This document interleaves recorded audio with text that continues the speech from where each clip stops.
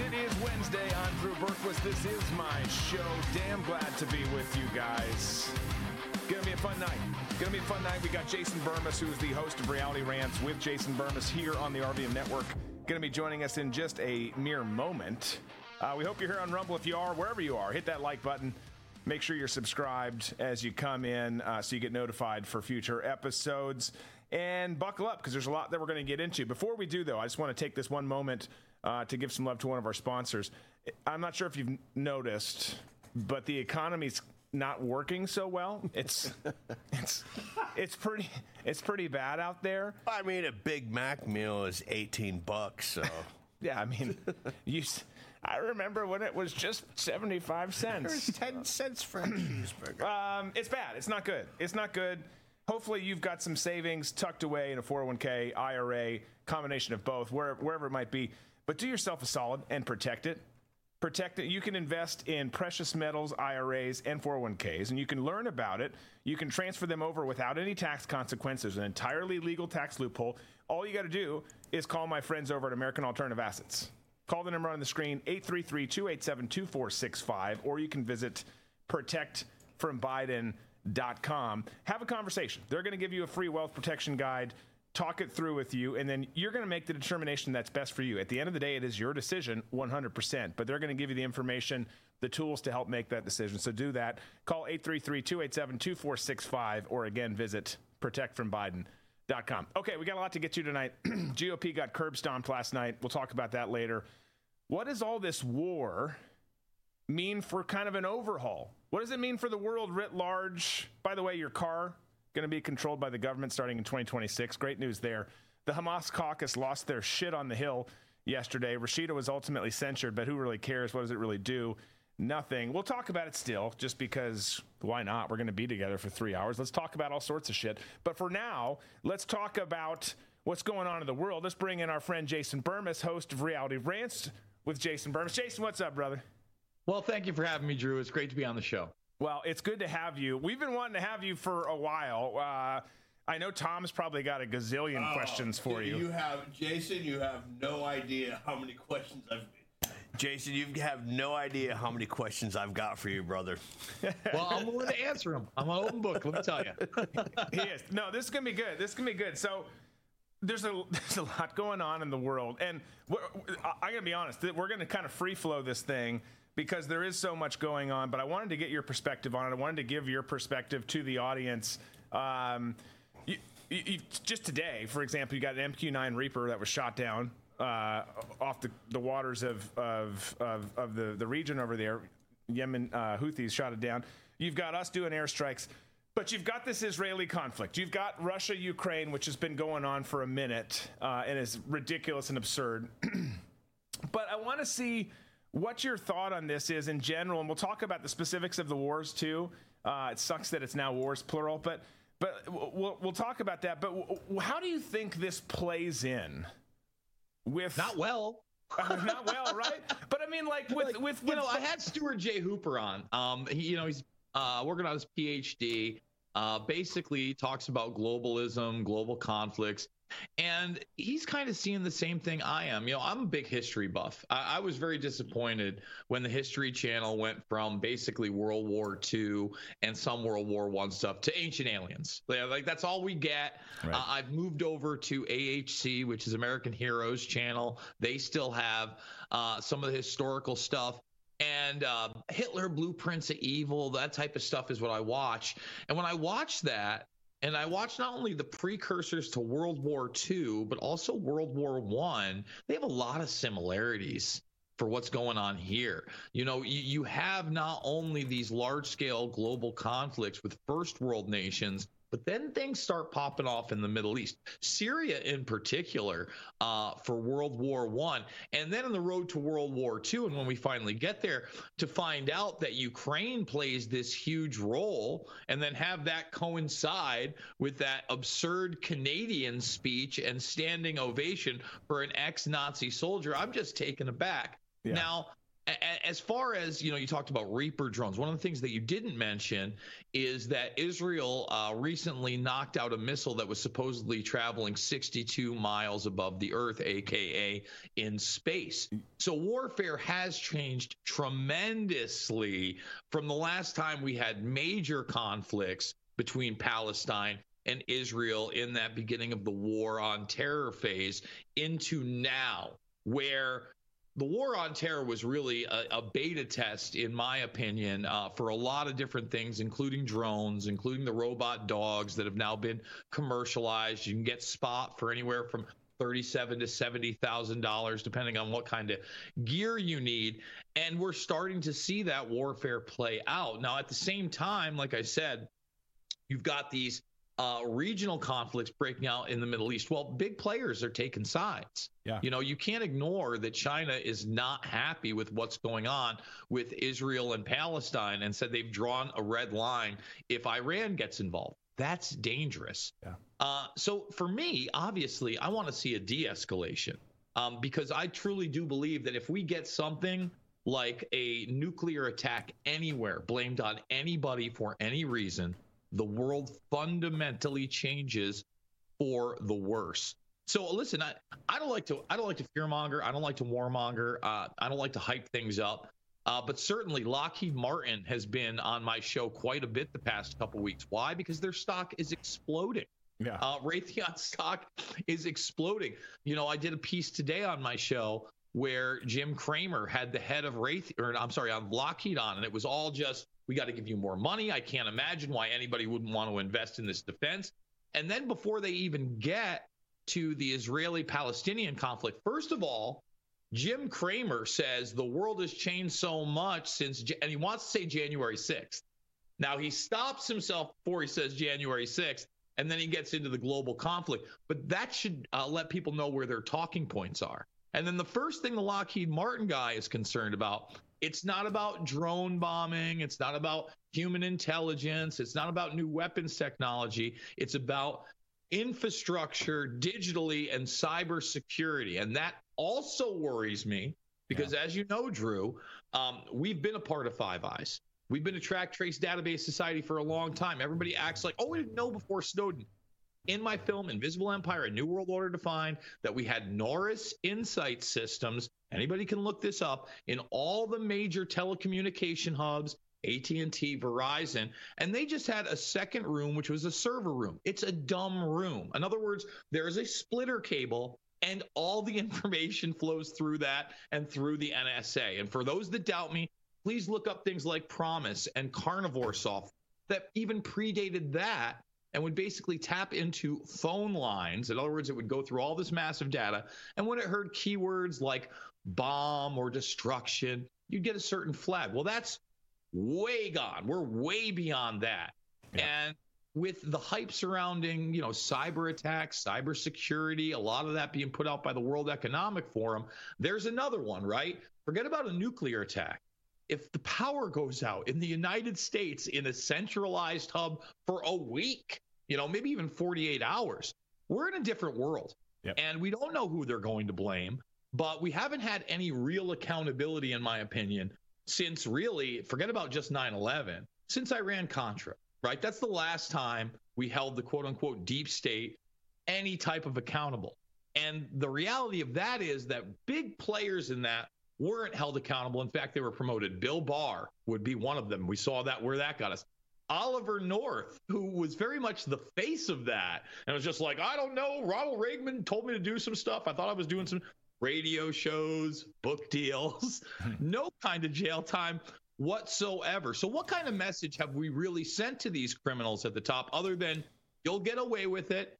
Every once in a while, we'll have to burn one of your minions, somebody like an Epstein, somebody like a Bankman-Fried.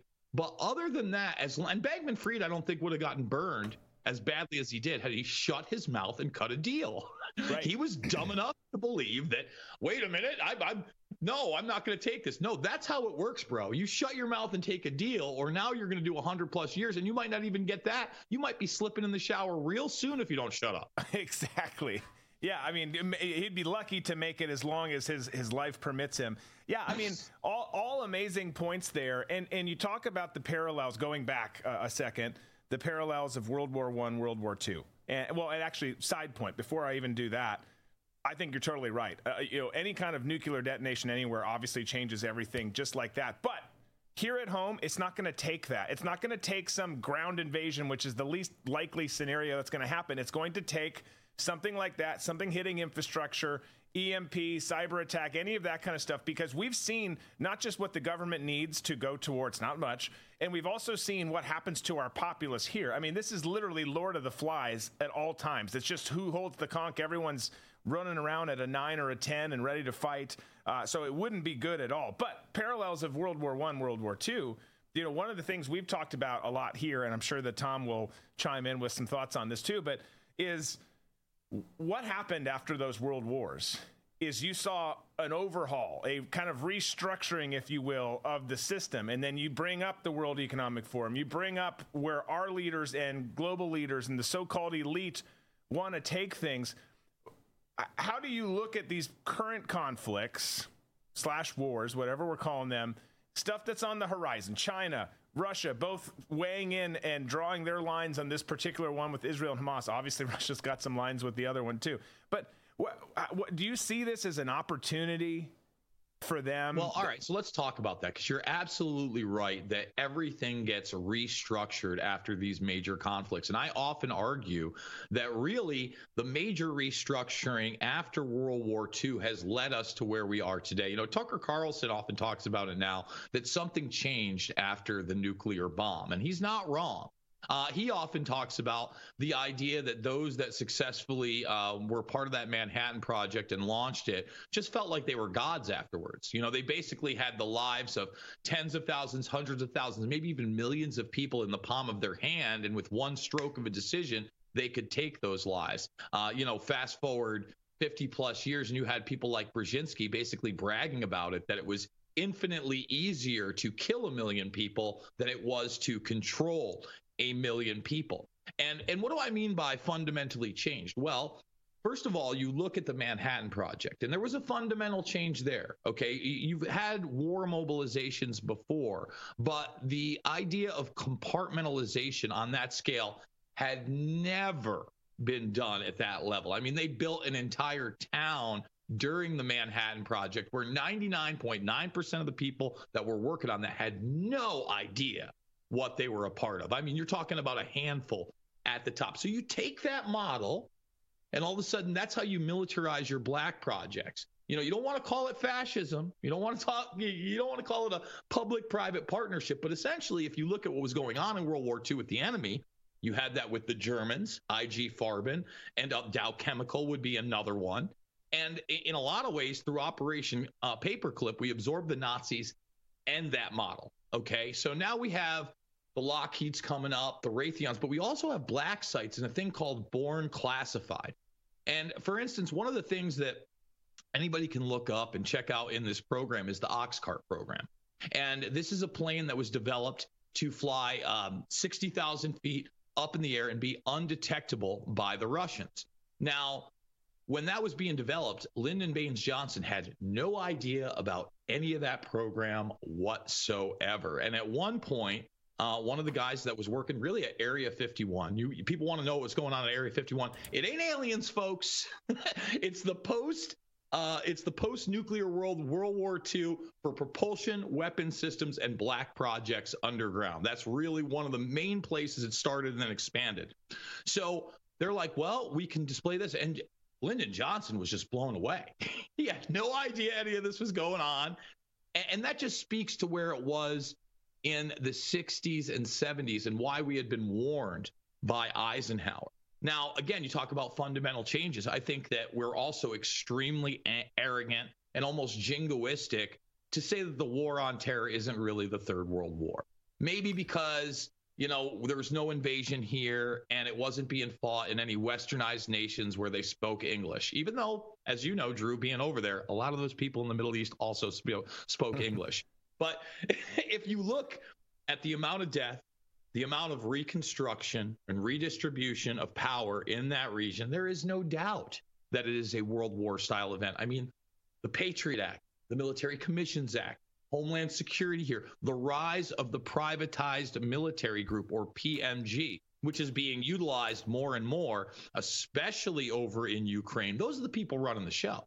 Yeah. I mean, it's CENTCOM, it's the U.S. military, but it's being done through their proxies who are ex-military and now heading up these PMG groups that are directing the equipment, weapons, gear, and the missions for those Ukrainians. And basically, as you know, it's an unwinnable war. We're not winning against Russia, but at the same time, it's that proxy war that's going to basically empower the military-industrial complex to continue to make this money, to empower the NATO position that Russia is the big bad guy and we need to take it over, and possibly slow them down if there is a global conflict, if things do kick off more in the Middle East. I mean, we're already seeing it in Syria. So all of these things, Drew, are dangerous and have fundamentally not only changed the country, but the world. You know, a lot of people scoffed at me when I talked about 9/11, the Patriot Act, et cetera, as too broad and that anybody could be deemed a terrorist. I think it was with Section 802, actually, if you look at the original Patriot Act. And it was basically this one bland line that if you were trying to change a position politically, that you could be defined as a terrorist. I remember it because Alex Jones put it in his old school documentary, The Road to Tyranny, one of the first things I saw questioning 9/11. And I said, there's no way that could be a part of the Patriot Act. Went, downloaded the PDF, looked up the subsection, and there it was. And then you had the expansion. Again, you know, Homeland Security doesn't come into fruition until 2003. But by 2008, all of a sudden we have these fusion centers. So, as you know, we've had privatized consulting firms. The Kissinger Institute would be one of those firms that kind of acts as a pseudo-intelligence agency. Stratfor would be another one. But instead of just these privatized agencies, they set up these fusion centers. Again, they're kind of the government, but they're not the government. And they're doing these white papers, et cetera, but they're looking at what? Domestic terrorism more and more and more. And it was all the way back in 2008, 2009, when that first MIAC report hit, and Ron Paul supporters, Christians, people that questioned a new world order, they were the new domestic terrorists. And all of a sudden it went from 30 to 70 of these centers to 100 plus of these centers. And now we're in a world where most people don't even know about signature reduction. I know I brought it up with you before, but this, again, is an unaccountable, privatized Pentagon military force that's been around for a decade. Yep. So as you know, Drew, when there is zero accountability and zero repercussion for any of your crimes of any scale, well, you just keep doing it. So the question is, are we going to be able to hold anybody accountable for any major crime at this point? And if we're not, is our country done, right? I think we're going to find out in 2024 just how done this country is. Are we going to have a free and fair election? Are they going to put an ex-president in prison for the first time because he didn't commit enough war crimes? I mean, these are things that we have to literally ask ourselves. And if that happens, do we have a constitutional republic or even remnants of one? Yeah, all super and super positive and great thoughts to think ahead to. But you're so right on all that, and I think the thought of the GWOT being the Third World War is a very fair assessment. You think about it. I mean, for one, we don't declare war anymore. The permanent Washington, the military-industrial complex have figured out we don't need to declare war. Let's just go fight wars. And here's how we're going to do it. This is how we're going to label it. Here's how we're going to appropriate funds. Here's how we're going to do all of this. So when you look at the scale of that, it absolutely, that makes a ton of sense. So assuming that, knowing that, and I think on the election stuff, I mean, if last night was in the indicator and everything that we've seen over the last several years, particularly this year, doesn't look great for 2024 and for our constitutional republic. But what does that mean? So let's assume the worst here, because it's pretty easy to do that these days, and I don't want to, but let's just do it. Let's just, for shits and gigs, have some fun here. These wars continue overseas, right? Ukraine likely to become more of a nation-building thing, because I think Russia's done. They're like, why are you guys even still here? We got what we wanted, and we're done. But we're going to keep the fight going on. We're going to keep sending money over there. We're going to keep Ukraine right as rain in terms of finances and whatnot, because it's good for them. It makes us look good. I don't know to who, but to someone, and they're able to launder money. Then you've got this other really real fight that's going on in the Middle East. Of course, us funding both sides of a lot of that, but it grows in chaos. All that to say, there's chaos, and there's going to be chaos at home. So it is a perfect opportunity, whether the next thing is the third war or the fourth war, as all of this happens, what does our government look like? Because I don't think we get back. We're not going back to when we were kids, and there was a lot of problems there too, but like, we're not going back to the old days. So what do the future days look like? That's the big question, right? I never thought that I was going to be living in a country where when I went to D.C., it was going to look like a third world nation and be fenced in. I never thought they would put somebody so completely out of it mentally that it was a bad joke the day he got in office. I mean, I lived through George Bush Jr. And, that was the boy idiot president. But I also am old enough that I used to watch old reruns of Saturday Night Live. And they used to pick on Gerald Ford for falling down all the time. I would have given anything for a guy as coherent as Gerald Ford was when he was in office compared to Biden. So in a lot of ways, we've seen it in the last 3 years. We've seen massive inflation. We've seen denial, like cognitive dissonance with the other side for so long. And I hate to even call it the other side because I'm not a conservative or a right winger, but those that are just so die-hard mainstreamers, they need their MSNBC, they need their CNN, they need their talking points, and really they need to be spoon-fed information to the point that they won't even acknowledge that Joe Biden doesn't run anything and that Kamala Harris doesn't run anything. It's funny. I had on my other program the White House stenographer from 2002 to 2018 on the other day. And so he was there almost in the very beginning of the Bush administration, right as the war on terror was kicking off. And I had a lot of questions about Cheney because, Cheney seemed to be like the guy in the driver's seat, and he was actually assigned to the vice president. So he spent a ton of time with Cheney, a ton of time with Biden, and around these peripherals. And, he made the comment that, well, when you did look at that administration, especially compared to the current one, and remember, he was just there in the beginning of the Trump one, you had very competent people that were doing things. And he's like, look, was Cheney part of the swamp? Absolutely. But people like Condoleezza Rice that he was working with, they were competent. People like Paul Wolfowitz, Donald Rumsfeld, whether you like them or not, they were competent. I look at this current administration and I got to go, wait, like, do you think Mark Milley is an exceptional individual? Like, if I had to go down the line of this administration, the one guy that really does give me those cold, I know what I'm doing eyes and attitude is Tony Blinken. I think he's a pretty damn capable person. He knows what to say.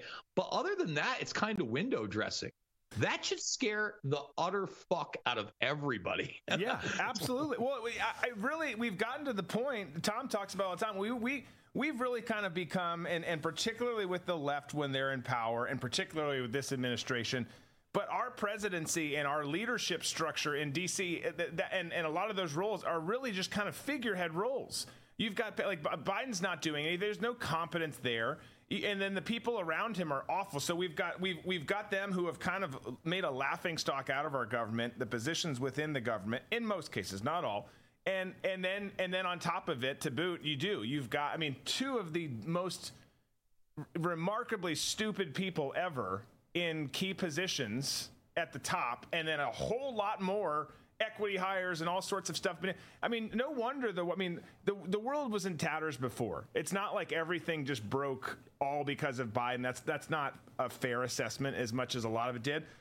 But the world is definitely looking like, oh, okay, this is a great opportunity for us right now. Like, look who's over there. Dude just fell. Dude can't get off the stage. Kamala can't say on air what she's doing. And then you've got all the people underneath, and they look at it. It's like, this is a literal laughing stock. So it is a literal laughing stock. But at the same time, like you said, all of this agenda continues to push forward. Let's look at the Trump administration in comparison, right?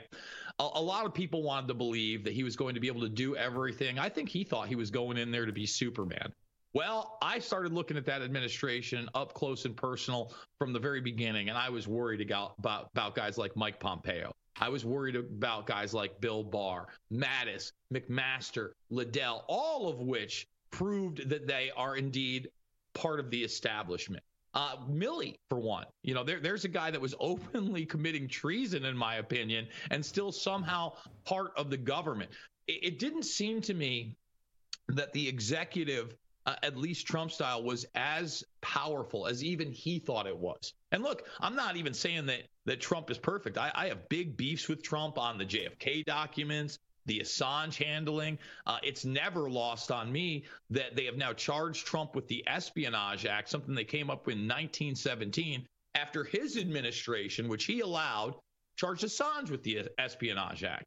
And again, his hubris, where he sent Rohrabacher over there to try to get him to essentially tell people where the DNC dump came from, even though he had said over and over again it was not Russia, even though Assange on record had actually put a bounty out on finding the killers of Seth Rich, read him between the lines. That wasn't enough. And unfortunately, he allowed his administration to get out of control and drag that guy out of Ecuador and into Belmarsh.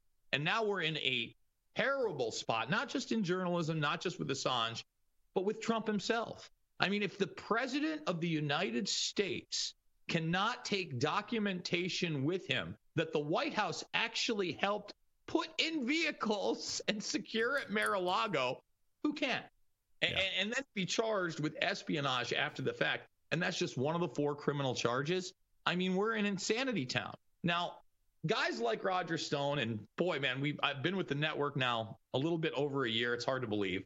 But a little over a year ago, I interviewed Roger Stone, and I asked him that straight question. What happens if they put Trump in prison? And a lot of people were scoffing at it back then. Some people are still in fantasy land now. Again, look at these civil trials. It's you're found guilty without a jury. We're just going to implement this. You don't have standing. We're going to implement as much lawfare as possible as those around you. So even if they're not guilty, they'll plea down and appear guilty. That's in the Georgia case. Well, he says he's going to be able to run from jail. Now, look, man, he's not at the debates tonight. And honestly, at this point, I don't blame him because he could be criminally culpable being in those debates with this current case and in a lot of them. Beforehand, maybe a little bit different. He's far and away the most popular, not only president of my lifetime, probably the most popular politician, hands down, in this country. I've traveled the country. I've seen it. And they've tried to demonize him as the worst. What does that tell you about where we are? If we put a former president for anything in prison, and believe me, if we were talking about war crimes, like, for instance, Drew, if we had put him on trial for his response in Syria for the non-Duma attack, if everybody remembers, Trump was out there in the weeks before this supposed gassing in Duma of his own people by Bashar al-Assad of saying, we need to leave Syria. I played it on my show several times. Then you have the attack in Syria that never was, that was actually revealed by WikiLeaks through the OPCW that no attack happened. But Trump to this day acts like an attack happened. It acts like the 120 plus missiles he shot off was a good idea. It might have been 117. And then I've heard the other people who defend Trump, well, he shot those off into nowhere. No, we don't shoot missiles off into nowhere. We kill people with them.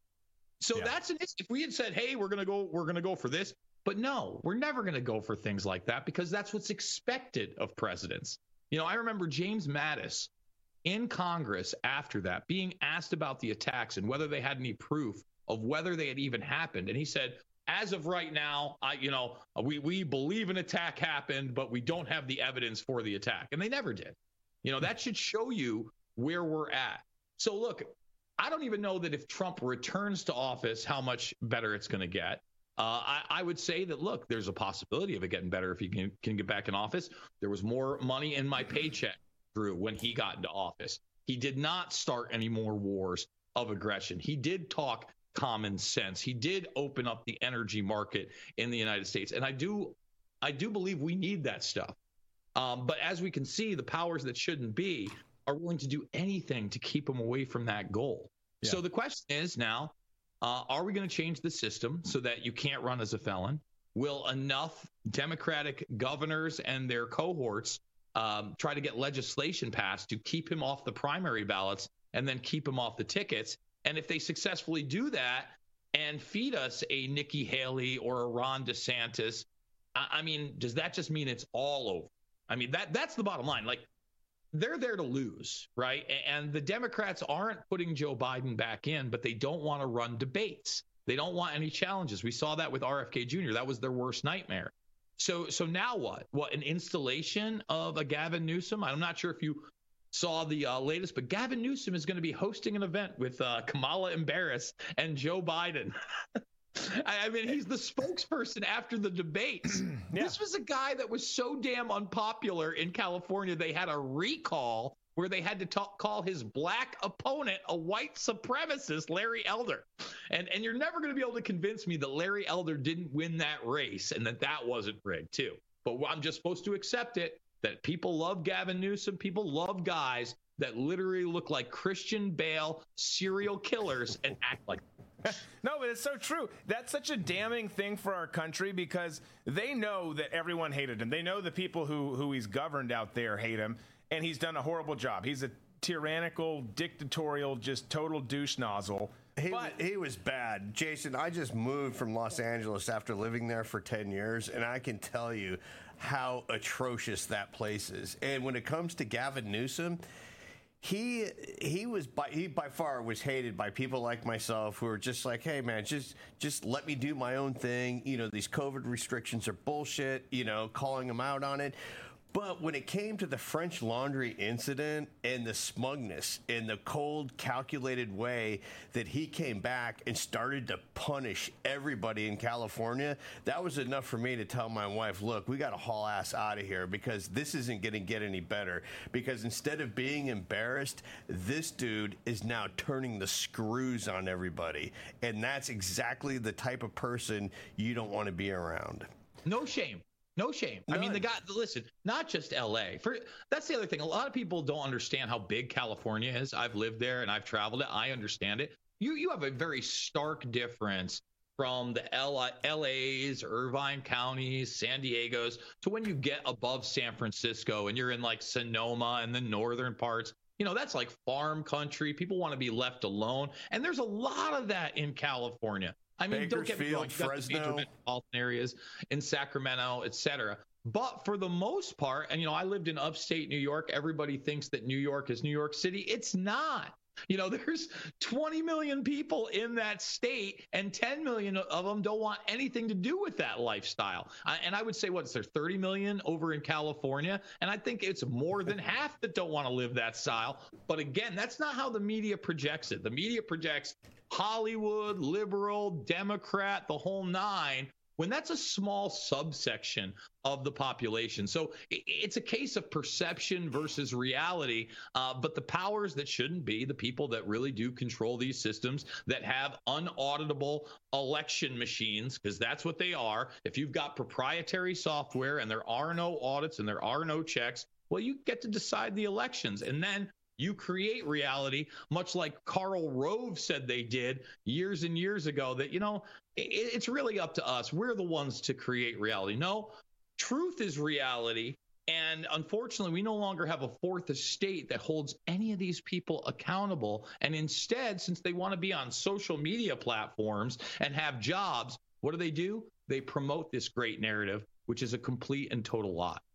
Yeah. Well, speaking of perceptions and what, you know, reality is through a perception or a narrative, let's talk a little bit about, and Drew, if you don't mind, I just have one quick question here. Go ahead. No, Drew and I will just go play some pool. Cigars. Yeah. Jason, what is your opinion of what's going on with the development of artificial intelligence and the White House and the deep state pushing DEI into the algorithms for artificial intelligence?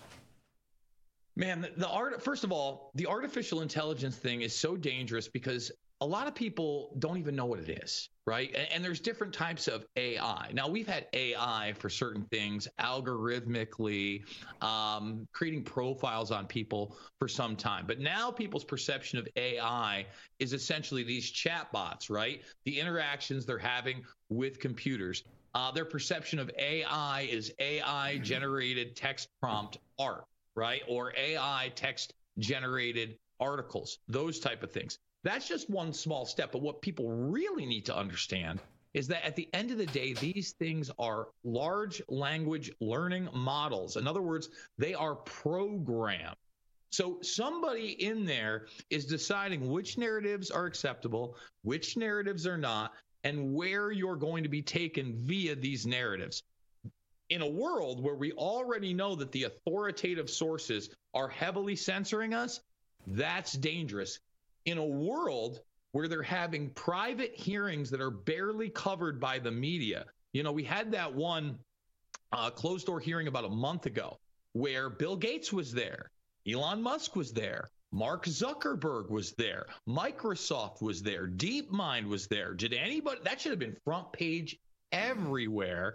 Instead, there was barely any media coverage, and the one comment on it that I was able to find was on C-SPAN, and it was Elon Musk talking about it after the fact. So in my opinion, you know, this big push for AI and the regulation of it is to control that narrative. And effectively, essentially, all this AI is going to be the undisputable truth. So in other words, if you have telemedicine, soon enough, you're not going to be talking to an actual doctor. You're going to be talking to an AI doctor. In fact, on yesterday's program, I was showing just some of the virtual humans you can currently purchase and program. And by program, you're literally working with a Photoshop type environment, and you're picking your avatar, which is a human being. You're then typing in what they're going to say. You're picking their background, and then they say it.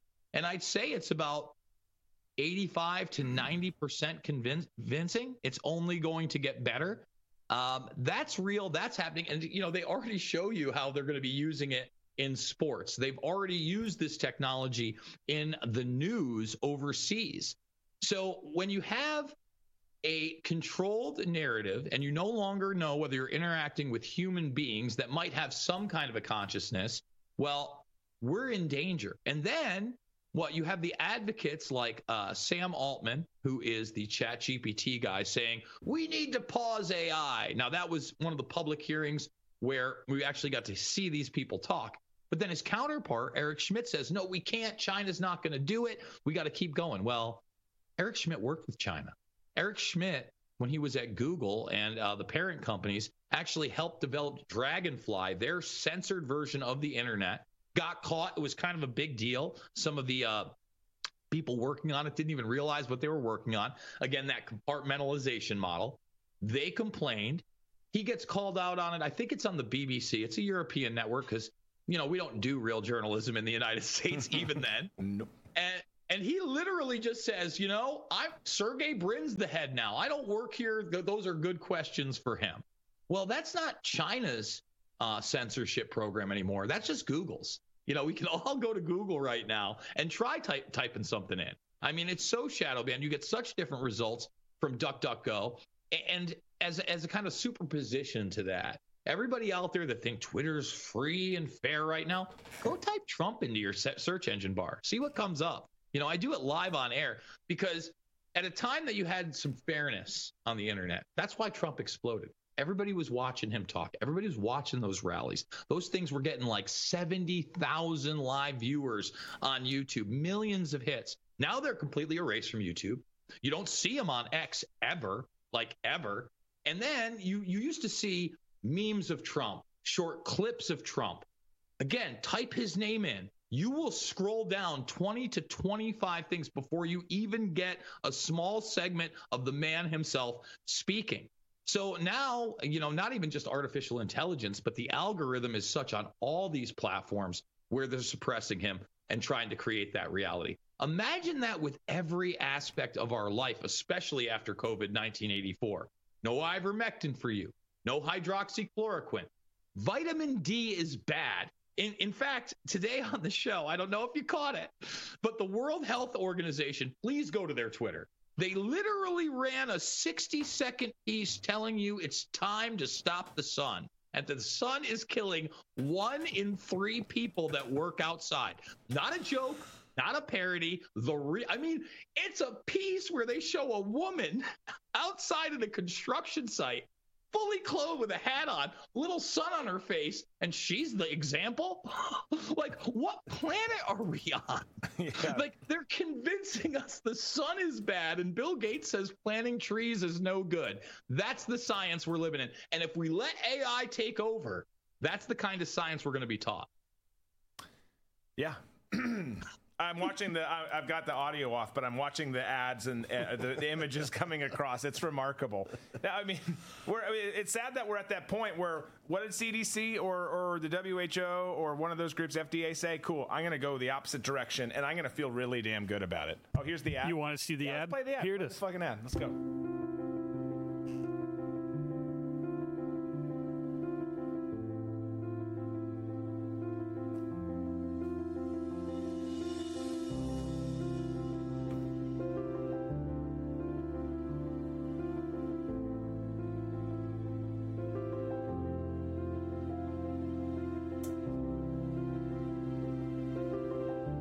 It's beautiful music. Very triumphant. They're just listing the sun. They're not talking about like the fertilizer that you're exposed to on the farm or any other contributing factors.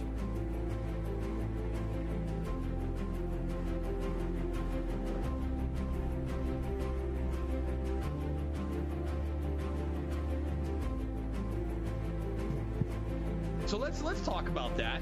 That is just utter and complete horseshit. Not 1 in 3 people die of some kind of non-melanoma skin cancer from working outside. I don't even know where they get that number. And then you look at the solutions. It's like, use an app. And then at the end, they say use protection. Now, it's funny when they say use protection, they show you a hat and a shirt. So wear clothes. That's a good thing. But if you look it up, sunscreen, and this, I did this on the show today, Harvard University, all these other ones admit that a lot of these sunscreens, which I've never used, by the way, actually have chemicals that cause cancer. In fact, some of them have been pulled off the market. Yep. So we're sitting here, the World Health Organization, which is the authority on health and over at YouTube and what's real, is now telling you the sun is dangerous, that 1.6 billion people, literally like close to a quarter of the population, are at risk of death from being outside. I mean, we're in cartoon verse, man, but that's not a cartoon. That's what they're promoting. Yeah. No, it is. And I mean, obviously going back to the COVID stuff, I mean, vitamin D, just getting some sunlight, one of the best things for you. I mean, you'd hear these stories. You probably know more about it because you dive into that stuff more than I did. But like, you'd hear some of like Fauci's regimen, and one of the things he did is just up your D3 intake to 50,000 or whatever the something instead of go outside and get sunlight, stay inside and take the supplement. But even if you're doing that, it's the same thing. You're saying that the sun's bad for you, but this is what's going to fix things during COVID. Okay, gotcha, Scooter. No, yeah. Well, like my wife's been going through some medical stuff, and we got some tests back. Her D3 is way down. And she used to work in a hospital. She used to be indoors all day. Even when at night, when she worked nights, whatever, she was not out in the sun. And we're talking to the doctor, and the doctor's like, go outside without no sunblock on, and just your D3 will go back up. Just give it a week. You'll be fine. But the world is telling us stay inside during the hot times of the day. Don't be out there. Put on the sunblock. Block the sun from your skin because you don't want to get cancer. She goes, don't listen to them. Just go outside, and you're going to be fine. It's so dumb. I mean, you're down in Florida. They're dropping dead in droves from tanning on the beach. Every day. You have to step over the bodies on the beach. It's awful. Normandy.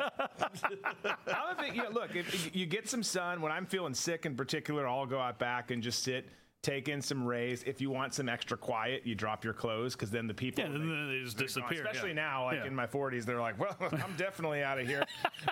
But it's great. And if anything, the sun is good. Go the Kramer route. Slather some butter on you. You're going to come in smelling delicious. Nice and crispy. So, Jason, I've got to know, what in the world is going on in Antarctica? Is this all just kind of, conspiracy du jour, or is there something to this? All right, let's do it. Let's do Antarctica. Let's do the Antarctic Treaty. Let's do it all right now. First of all, I want to let my audience know and your audience know, I am not a flat earther at all. Not even a little bit. Not a tiny bit. I don't believe it. I am sympathetic to those people for two reasons. And there are two main reasons. And actually, there's a third reason. Obviously, we've been lied to so much. What can you trust, right? That's one of the big things that they'll always say. Second reason that I am sympathetic to the flat earth crowd is that they've been pushing things like the multiverse forever, right? So if you push the multiverse, and this is the new mainline thing. In fact, I play it on my show all the time. And another thing people don't understand, Google is a military industrial complex contractor. That's what they are. I mean, they've partnered with NASA on quantum computing and artificial intelligence. In fact, that's one of the videos I played last week, a 10-minute demonstration. And what are they promoting the entire time? The multiverse. And this multiverse theory, to me, is kind of an incorporation with the metaverse, because you'll have infinite possibilities in a digital wonder world that's created. And they're trying to sell us that we're kind of already in this digital wonder world and we don't have free will. Right. That's when I hear the multiverse. That's what essentially I think. Everything happens there. Therefore, there is no free will. That means there's President Jason Burmis, who's a tyrant. There's benevolent President Jason Burmis. There's, Jason Burmis that has 7 wives and is a Mormon. And there's it just doesn't fly with me. But that's an argument for flat Earth, because if it's the multiverse and that exists and it's infinite, there's got to be a flat plane out there somewhere that they're lying to us about in that multiverse. Now, the other one would be that we're in some kind of a simulation, the David Icke theory. And, I interviewed Icke twice in the last few months. In fact, almost for a full hour on the dream and this theory. I don't buy into that either. But if let's just say for a second we're in some kind of like holodeck experience or Matrix type thing. Well, then nothing is round or flat. Everything is zeros and ones. And just like if you programmed a video game, those video games that are open world on sandboxes, they're always on a flat plane, right? So if it were digital and we were in that, you could make it appear round, but at the end of the day, it would actually be flat or something like it, because we're in a simulation. So I'm sympathetic there. Let's really talk about what's going on in Antarctica as far as I've known. Because, look, I've seen the bird stuff. I've seen the lush lands that's up in the northern region, and I totally believe that's real. I also believe that it's a great place to have black programs, and that's why you have those whistleblowers that come out of there, because they are away from so many prying eyes, right? So I don't doubt that one individual that's talking about an energy station and weather warfare, that's real. As to whether it's alien technology or not, I am highly skeptical of any kind of alien technology. Now, let's talk about Chinese spy balloons that never were, okay? So when that Chinese spy balloon hit, I said, first of all, I'm not sure it's from China. Number two, I don't think it's a spy balloon. Hirsch, who I respect a lot, I may not agree with a ton, made commentary on that basically it was part of a network of satellites, because there are balloon satellites. That's another thing the flat earthers get right. They call them satelloons. But you can go such a bad name, but also appropriate. Listen, you can go right now, and maybe we'll do it live, because that's the kind of guy I am. I'm going to type in NASA balloon program. I've done it on the air before, but you can watch like 40. Here it is right here. Boom. Perfect. So let's go news without me. Here we go. So of course, why would that work? Why would it be on the right one? Is that one the right one? Yeah, there we go. So scientific balloons. I mean, you can go here, and they are. They have a whole. I mean, they're launching satellites that are not in low Earth orbit. I mean, that one satellite was about the size of the ISS. And here's one right here, and you can see how high they get. They get 100,000 feet. And like I said, there's just an innumerable amount of these balloons, and you can watch videos on them. It's all on the record. Now, these networks, according to Hirsch, on the Arctic anyway, are there for basically aviation systems. So you have this, and it's a global network of satellites that's utilized by China, the United States, under these Arctic treaties. So what I think you have going on there is a multitude of agreements for different first world and powerful governments to have their black sites and have their programs. It's almost like the maritime law, where if you get far enough away, you get to do what you want. But obviously, it's not as secluded. The weather's not as harsh. Who knows? Maybe I'm going to find out there's the outer lands and that the aliens are really from there and we're in some kind of fishbowl. I haven't seen any evidence. In fact, not that I believe this, but I would give more credence to say the hollow earth than anything. I'm not sure if you've ever seen the video, but it's out there. I've played it, whether it's real or not. Essentially, you're up either on a satellite or some kind of a ship down on the earth. And, there's this circular pattern that seems to be caving in. Now, whether it's a weathering pattern or not, you also have the black rock or the black stone that is, and anybody can look this up, that is a feature in the Arctic North, the polar North. That, you wonder what that is. So I don't think they're being honest with us in that area. I don't think it's the flat earth. I think it's a great plausible deniability scheme for all sorts of fun stuff for these guys. And then, you have the people that say these things and then they immediately discredit themselves. And then when I start talking about, for instance, weaponized space or Elon Musk putting up blackjack satellites, then there is no space. Space is gay and fake, Stacey Burmas must believe that too, so he's completely and totally discredited. So it runs a multitude of things. Or I start talking about 9/11. Oh, you believe the earth is flat. It's the same thing they did with you're a 9/11 denier to try to associate that with Holocaust denial. So, to me, it's an interesting topic. Anybody wants to take me around, I'll take the plane trip. I'd love to do the loop-de-loop. You want to get me out to the Arctic with the NASA people? I'd love to be there. And that's another thing. A lot of people don't know that NASA has a network, but I run IPTV. So I've got like 40,000 channels. I watch NASA 3-4 times a week, at least, for hours at a time. And I watch some of these programs, and they are out in the Arctic. And the other thing that people don't realize that they're doing is there are a lot of the climate science people as well. So they're gathering data there, and they're manipulating data too. But at the same time, NASA has an incredible budget.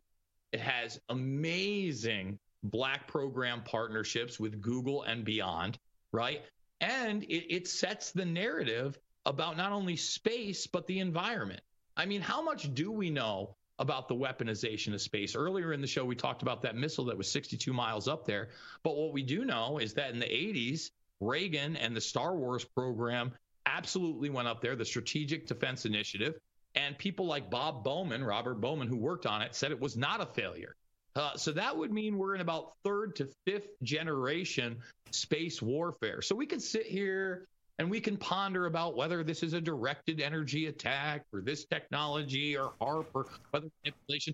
We don't have to ponder that we have weaponized space, that blackjack is part of that program, and that NASA has openly talked about putting an artificial skin, an information skin, around the planet via Starlink. In fact, I play that clip often. It's from the Transformers conference in 2016. Anybody can go and check that out. And it's so funny because I know you guys know this, but I talk a lot about transhumanism and the combination of transgenderism. Well, the lead speaker in this 2-part conference is Martine Rothblatt, the most powerful transgender person on the planet.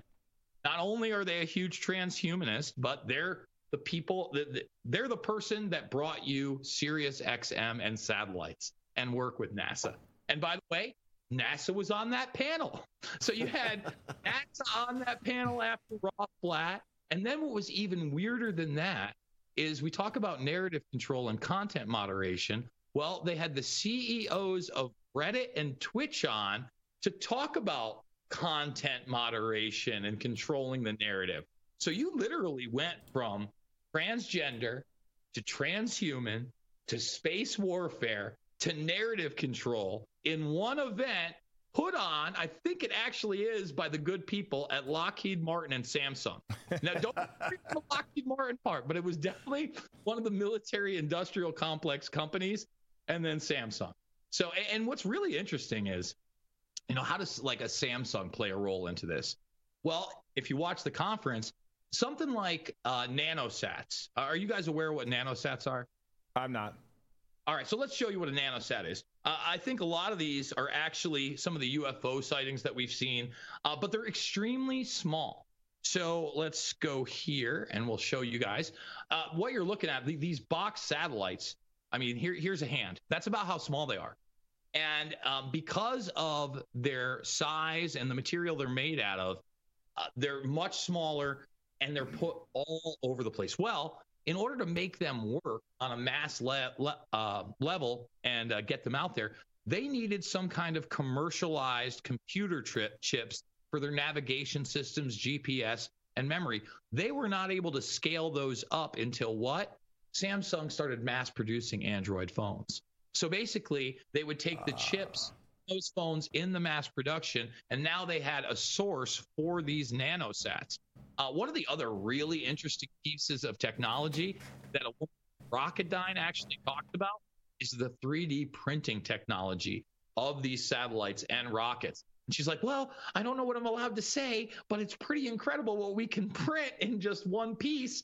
And, side note, when I did the Tim Pool show, it's got to be close to 2 years ago now, but when I was there was an individual that actually worked for Rocketdyne there.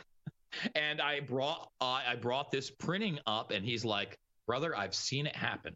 It's incredible. He's like, you would not believe how you literally program something, and then in front of your eyes within the next couple hours, you have a full weapon printed in front of you. Now, we can have some idea because we have the commercialized 3D printers, but when we're talking about rockets and weapon systems, obviously, Drew, that's another level. Yeah. Well, and you see all the commercialized stuff, and you know what happens behind the scenes is obviously generations and generations ahead of that. It's a big deal. And gosh, there's so much. There's so much information flowing right now. Jason, I got one more question for you. Do we have time? Yeah, let's do it. Let's do it. All right. So my wife has family friends that have been to Bohemian Grove multiple times. One of the people in the family is a performer at Bohemian Grove. My wife has had many conversations with her friend that she grew up with about Bohemian Grove and what I have told my wife about Bohemian Grove. My wife has been met with, your husband's a conspiracy theorist. Nothing like that goes on at Bohemian Grove. It's just a retreat for political people, for artists, for whoever. There's no owl, there's no kind of like ceremony that goes on or anything like that. That is all just fantasy conspiracy. I mean, if you let me get up, literally 10 feet away from me, I have 9 of their 11 annals where they openly, in the first pages of each one, they talk about their deity, the owl. I mean, that is it's literally open. Give me 1 second. I'm going to read it for you. Right back. I love it.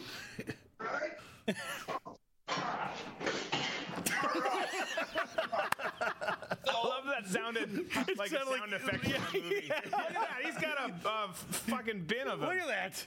Yes. So for anybody that thinks that these things this is 100 years old. I mean, I've got one that's sealed, and actually the only reason I kept this one sealed is because Alex Jones had that one while I worked for him, and I scanned the entire thing in. Look, I believe it's in the music one, which this one here actually comes with a booklet of CDs, okay, and a soundtrack. But they admit that basically the club is a place to recruit those that will socially climb to their level, okay? So there's a guy named George Bromley. He was their high priest for a time. He came in the early 1900s. I actually have his book too, but it's in my other house because I'm moving. It's in the other office. It's called The Long Ago and the Later On. And on the cover of it is an owl boat. Okay, so tell your friend that you can go 100 plus years ago and watch this guy have the cover of his book be an owl boat. So Bromley is from the San Francisco area. He actually gets pulled in. My book, literally in his obituary, it is to the Bohemian Grove Club and them thanking him for all his years. It has a newspaper clipping of 100 plus years old as well.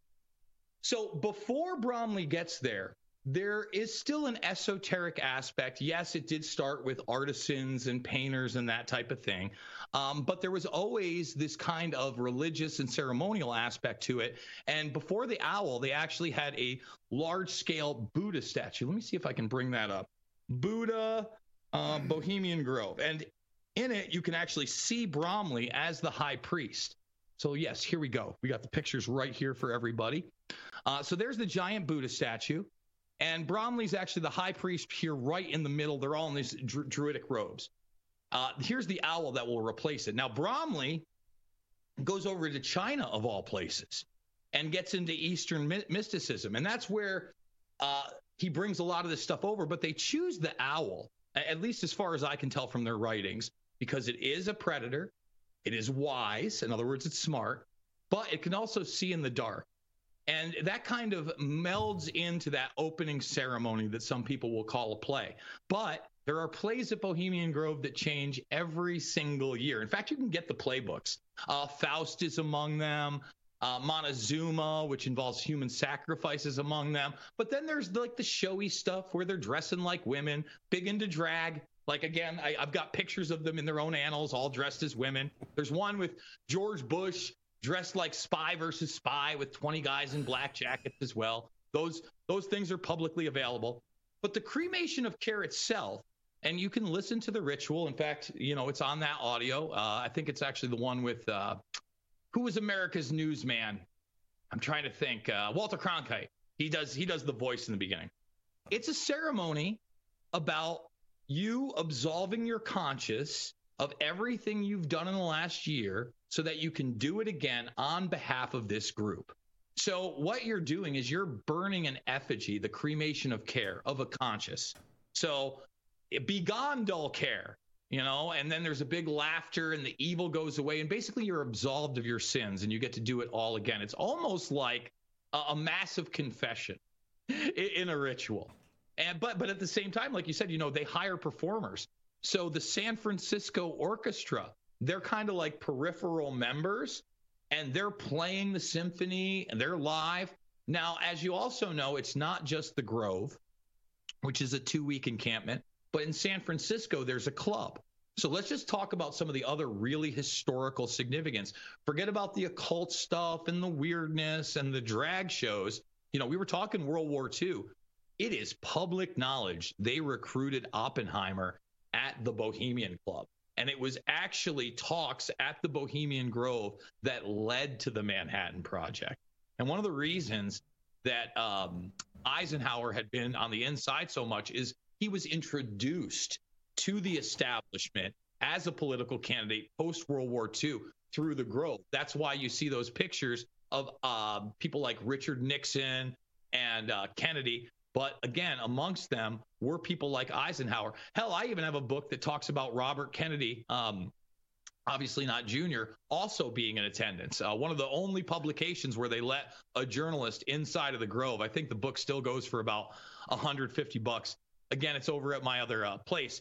But the historical significance of the Grove is a very real one, because like we were talking about in the beginning of this broadcast, the world fundamentally changed after the bomb.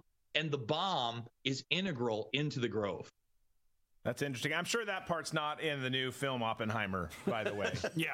It might, I haven't watched it yet, but I wouldn't doubt it. Christopher Nolan snuck some things in there. And, there's a movie out there that a lot of people aren't aware of. I don't know if you guys have seen it, called The Good Shepherd. Have you ever seen it? Yep.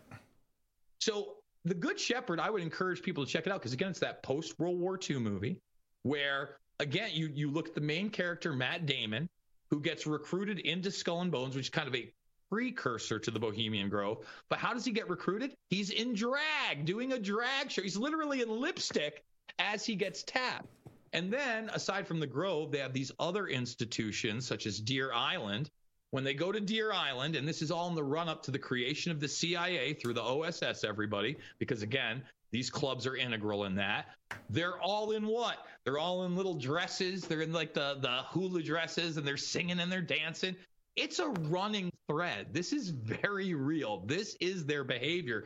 And Skull and Bones was one of the initial intelligence units that combined with the OSS, and created the Central Intelligence Agency. And you can watch that in a fictionalized Hollywood movie with the likes of Matt Damon and Robert De Niro. And that's something you can show your friends. You know, I'm not making it up when I tell you that they do dress up in these outfits and they do get in coffins. In that film, you know, they're pissing on the people in the coffins from the second level, but we don't need that. You can go watch my film, Invisible Empire, A New World Order Defined. And towards the end, when I get into the Bohemian Grove and Skull and Bones, a lot of people forget that Anthony Sutton, when he was writing those books, it was either him or one of his cohorts, actually got up on a building outside by the tomb, and that's what they call the place where they meet at Skull and Bones, and captured some of the rituals. So on film, anybody can go watch it. These are college kids. They're sitting there, the neophytes, with a woman tied up in the back and doing a mock human sacrifice of her as they scream, "Death equals the devil equals death." For the record, I never once wore a dress or any sort of makeup, at least Sure, on the job. In my own time in the studio. But no, when you see all of that, you see, like, I want to go back to Button Up, and your time's precious, so I want to let you get on with your night. But I want to circle back to something we talked about before this, because all of this and this power structure that's built up behind the scenes, the relationships, the connections, devious shit happening, is one of the reasons why, going back to Trump, if we can make this leap, you know, they hated him. He didn't play along the system. He thought he could get in and actually enact change. You can't. You just can't, as a lone person, fix anything in D.C. or this world writ large now. And you mentioned earlier, before we got into this, and I'm glad we did, but you mentioned how even if he gets in again, which I honestly, I tell the folks here all the time, and I know they don't like to hear it, I don't think he can. But if he did, what does it do? I mean, it just kicks the can, right? Like, it kicks the can, and maybe not far, because they're going to, if that happens again and somehow he gets in, you think they're in hyperdrive right now. We're going to ludicrous speed to overhaul everything just to fix it. I mean, what does that look like? I think if somehow it's even in question that he would get in, we'd probably get one of those false flag attacks we talked about in the beginning, right? And that would fundamentally change it. I don't see the superhero Steve Bannon scenario. I'd love to believe that's a scenario, Steve. But Steve, remember, you have hours of Epstein tapes that you still haven't released to the public. But you're talking about how Trump on day one is going to give us the MLK files, the JFK files, the RFK files. We're going to get Malcolm X, and then we're going to get Epstein. Really? Are we? Because we didn't get the JFK files twice, and that fundamentally was wrong. And then when he was asked about 9/11 recently at a golf tournament in Saudi Arabia, when they were trying to make him look bad for being there, he goes, "We've never investigated 9/11. It's a shame. We should know who did it by now." Sir, you were the president for 4 years. Yeah. If there was anybody that could have maybe done something or declassified something or put something out there, today's Wednesday, so I do my other show. So the second hour, I usually play like an archive, and I played these Dark Overlord files. And I don't know if you know anything about the Dark Overlord files, but this was an investigation I did about 5 years ago. Almost nobody has talked about these files. And in them, it's positive that somebody was shot on Flight 175. Okay, names are named. James Woods testified to being on a plane prior to 9/11 with two of the hijackers and them doing dry runs.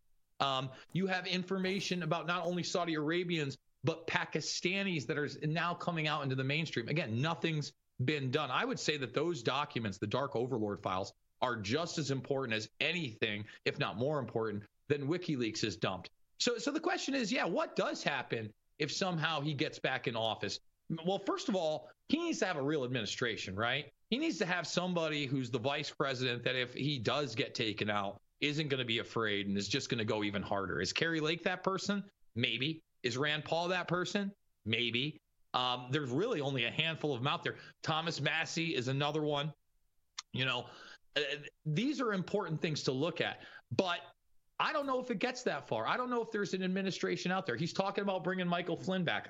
I think overall that's a good idea. I like Michael. I've met him in person several times. I think a lot of these guys also have blind spots, right? And that's another big problem because You had all these people that were on board in questioning what was going on with Ukraine, Russia, but then Israel and Palestine pops off and they're just ready to go to war. And it's like, whoa, let's take a step back from all of this stuff.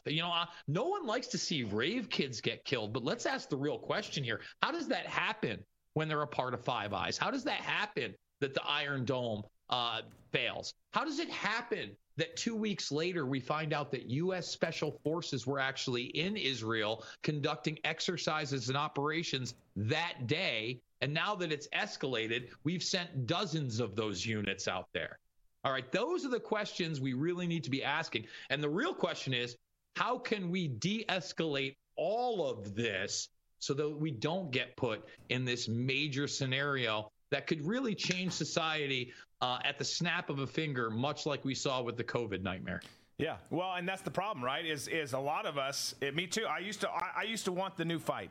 I don't want either of these fights. I don't want any fights. I just want to frickin' live in my beach town and do the show and have some fun and let my kids grow up in a quasi-normal world. But they're so dedicated to it, man. There's so much money involved, and they're so committed to it that it's like, it doesn't matter what you commenters out there think, or you folks out there who can see what we're doing, because we're more powerful. We want this, so we're going to do it come hell or high water. If we have to force it to happen, it's going to happen. And I'm not saying that all of it's been forced or anything like that, but there's a lot of it that has. There's a lot of unanswered questions like you're pointing out, and everyone should be super concerned. Everyone should be super concerned how just freaking horned out Lindsey Graham and all these people are for more war. Dude, how does a guy like Lindsey Graham still have a job, right? Like, I watch some of these people, and I'm just totally and completely blown. Like Christopher Wray. I watch Christopher Wray talking to Rand Paul when he's asking him whether or not they're still colluding with big tech. And I sit there and I go, how does this person still have a job? How does Mayorkas get into the position that he's in? And it is because of the corruption that we've had generationally. And look, Drew, I wish that I had the answers. I always tell people, you got to think globally, but you got to act locally. And I know that you guys are very, very big on preaching that too. If we can't change the presidential election, if we can't change a senator or congressional one, we damn well better be able to do it at the city hall or the school board level, because that's where we're going to be able to affect change. State senator level, those people behind the scenes. And quite frankly, you just have to be honest and constantly bombard people with the truth. And look, I get it. People are going to have differing opinions, and that's a good thing. I always encourage people not only to do their own research, but come with the receipts, right? I think that's why I've been able to carve out a niche. I've never been the biggest person out there. I've never wanted to be the biggest person out there. I'm certainly not a stunt guy, right? I'm not an Alex Stein. I'm not an Alex Jones. I don't have that kind of bravado, but I still have an audience, because when I say something, I'll let you know whether I'm speculating or it's off the cuff, or if I've got the video evidence, the documentary evidence, or the article that I am citing. And I think we need more of that. So, if people, and especially with these magic devices, man, we've 24/7 got access to that information. So I'll give you an example. We'll see if we're going to get him on the RVM show, but he's someone I'm going to reach out to this week. Andrew Callahan, who, he does Channel 5 News. And, big on Instagram. He did an HBO documentary on the Stop the Steal rallies called This Place Rules. I would encourage people to watch it. Showed up at the Red Pill Expo with G. Edward Griffin, right? And I got to have a conversation. First of all, he was dressed up in like a Borat-style outfit doing that type of journalism. And that's the kind of stuff he did. And look, I wasn't going to sit there and just let him tool on G. Edward Griffin. It just wasn't going to happen. So I flipped the script on him. I played the little clip here. But since I've talked to him, at the time, he hadn't posted anything to his YouTube channel in probably about 9 months. So I was totally skeptical that he was even there for that. I was like, no, this is an HBO project. Talked a little behind the scenes, said that he left HBO. And I've seen his coverage since he did a big thing with the QAnon shaman, Jacob Chansley, recently. And I have seen a little bit of a turn, man. I mean, and this is somebody that was talking to that crazy woman, Lorenz, that was censoring everybody in a positive light. I think he may be stepping back from that a little bit and going to more long form stuff. So it's really about the conversations. I want that. To me, that's a kid. He's 24, 25 years old. when I told him who I was, he's like, man, I watched Loose Change when I was in 6th grade. And I'm like, oh my God, I'm an old man. But those people I'm not giving up on, right? We can't be in our bubbles. We can't make it just about right, left, conservative, Democrat. We've got to be able to have the conversation and reach out to those that are still on the platform to the point where eventually, yeah, maybe they get censored too, but that just has them join our fight, right? Look at somebody like Naomi Wolf. She's never been perfect, right? But there was somebody I saw well over a decade ago when I was with InfoWars and Alex Jones, and she wrote, I believe it was the end of the Death of America. And it was this 10-step program from a constitutional republic into a dictatorship. And back then I had her on and we had a great conversation. She still had her blind spot.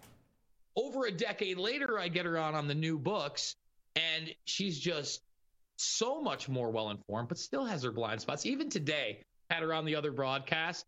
And I'm not sure if you're aware, you know that YouTube is constantly censoring, but have you seen the new open air re-education quiz you get to take to knock down strikes? Yep, sure have. We've done multiple. Yeah.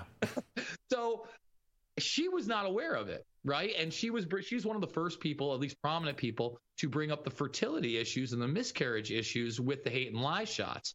And I informed her that there is now a question involving those miscarriages in this WHO-driven YouTube re-education quiz that you get to take so that you get the slap on the wrist and we're going to let you on YouTube and we're going to take it away. She couldn't believe it. And then I showed it to, she knew that I'm good with information, but she's like, no, I haven't seen this. And then I show it to her and, her jaw's on the floor. So we just got to keep at it, bro. Look, I always say this, no matter what's happening in the world, what's happening in your life is more important. That doesn't mean you don't take on the big issues, but you got to be able to control yourself. You got to be able to pay your bills, take care of your life, get the kids to school, enjoy yourself. That's the main thing. And the main thing is to, no matter how bad it gets, never play the victim. Always figure out a way that you're going to navigate this fucking thing and become victorious. And that's my motto, dude. Like, I've had rough financial times. I've had rough life. No one's perfect, all that stuff. You got to navigate it. You got to understand what you're up against. And you got to also understand ignorance is not bliss. Information truly is power. And just because something makes you feel uncomfortable and bad doesn't mean you're not going to have to confront it at some level. When you don't confront it, that's when it becomes worse. That's when it infects your life. That's when it infects your mind. And that's when it's most dangerous of you, again, falling into that victimhood mentality. Because that's when you're the most vulnerable and you're the least fucking productive. Yeah. I couldn't agree more, man. Ignorance is not bliss. You can't do that. There's so many people who've done it so long. Look where it got us, folks. This is where we are in the world now.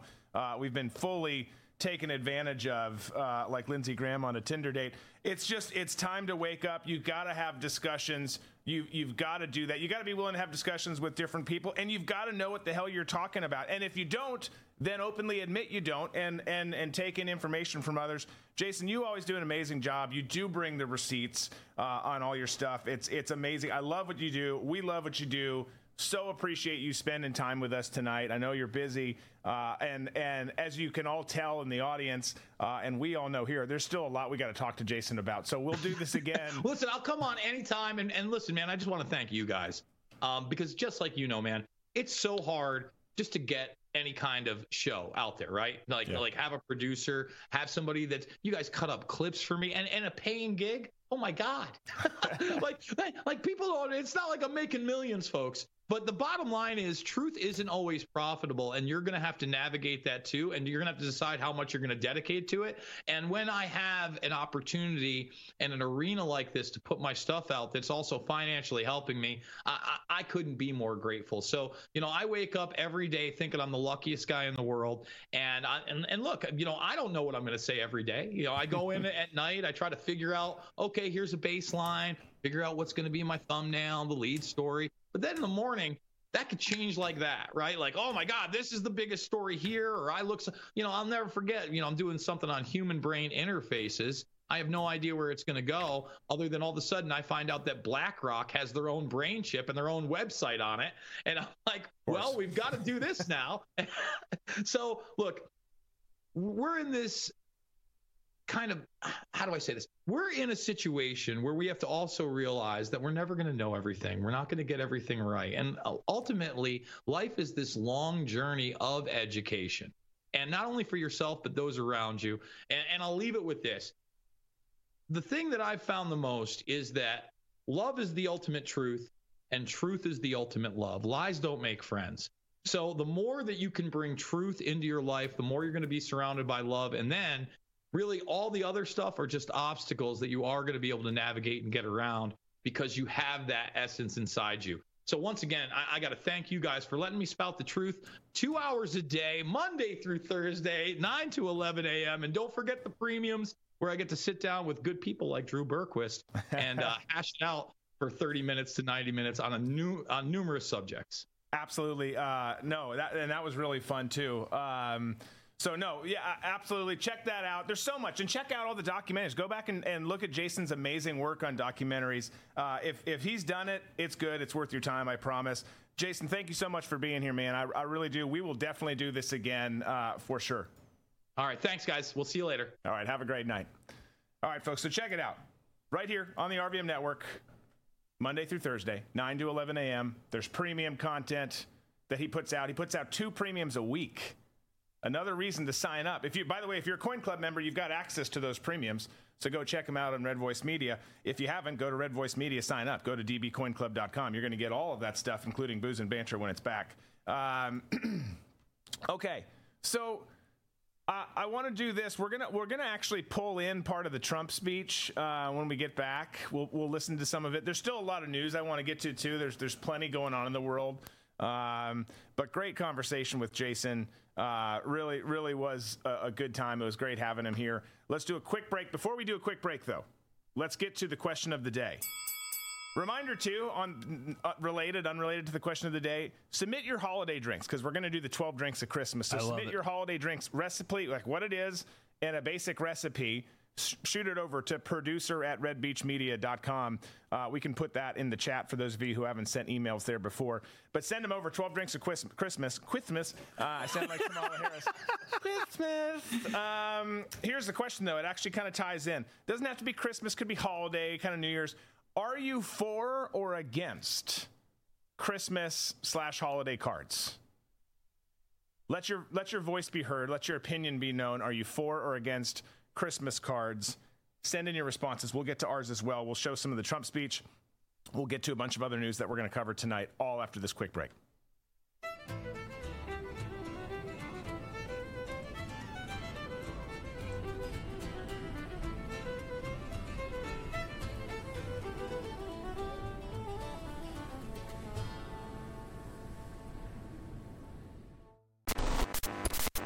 We interrupt today's programming to bring unfortunate news. Biden's dangerous plan for a digital dollar is underway. Don't be fooled. It won't benefit you. So take action now. The Federal Reserve's phased deployment of FedNow began on July 1st, 2023. Be prepared. This may catch many off guard and put your hard-earned assets in jeopardy. But here's the good news. There's a simple legal tax loophole to opt out of the digital dollar. Speak to someone at American Alternative Assets for a free wealth protection guide and discover how to safeguard your wealth with gold and silver IRAs against a failing dollar and volatile markets. Dial 833, the number 2 USA Gold. Yes, call now, 833-287-2465. This invaluable guide provides precise steps to transfer your IRA or 401k into precious metals without any tax consequences. Don't let Biden force you into using the government's new digital dollar.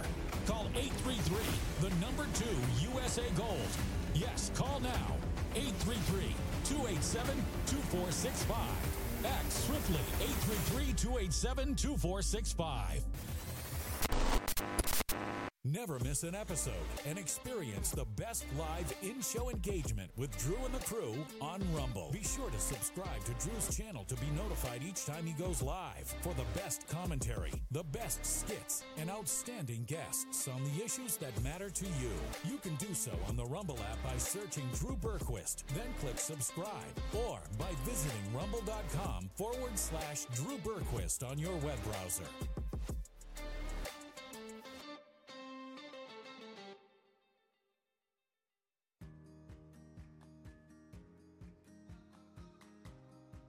My business partner Jim and I started Thistle Creek Reserve because we wanted to bring glory to God. We want to be Christ-centered 7 days a week, 365 days a year. Our coffee is produced all around the world, some from Papua New Guinea, South America, and Guatemala, Brazil, for example. Beyond the Cup it's our life motto. It's our way to give back, and it's, for us, our charitable partners. We partner with the Tim Tebow Ocoa Philippi Project to help rescue women and children from sex trafficking. We partner with Seamark Ranch, foster care community, to help show the love of Christ to children who've really just been abandoned by their families. One of the things that we do is we go back and we support the missionaries that we help get our coffee from so that they can build churches and schools and hospitals and dig wells so that everybody has fresh and clean water. We stand on core conservative Christian values, and we will never shy away from that. But that doesn't mean that we don't love our friends that are across the aisle. We love them all. We want to serve good coffee to them all, and we want them to know that there's somebody who might not think like they do, but is willing to love them anyway and have a conversation with them.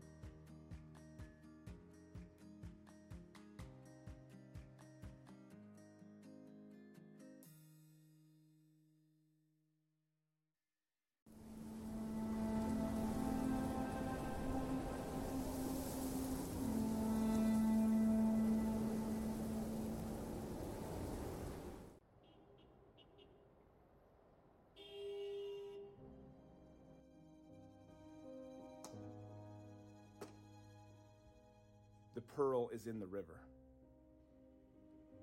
The crow flies at midnight. Titwillow, you magnificent Titwillow.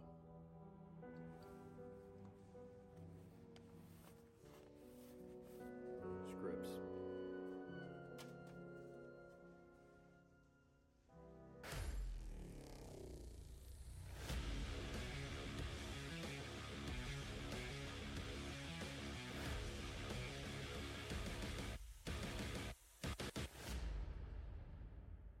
Travis goes to court at the Thunderdome. The busboy lactates.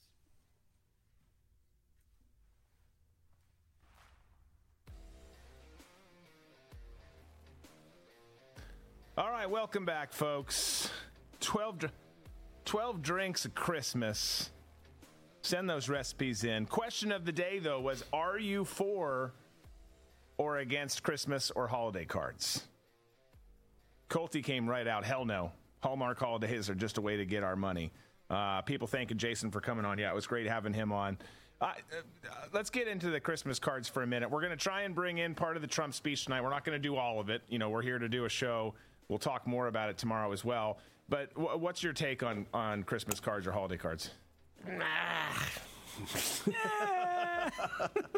I don't say, after I've gotten divorced, I don't send them. And when I was married, the ex-wife, Exie, used to take care of that. I'm really not sure who was on our Christmas card list, but I don't know.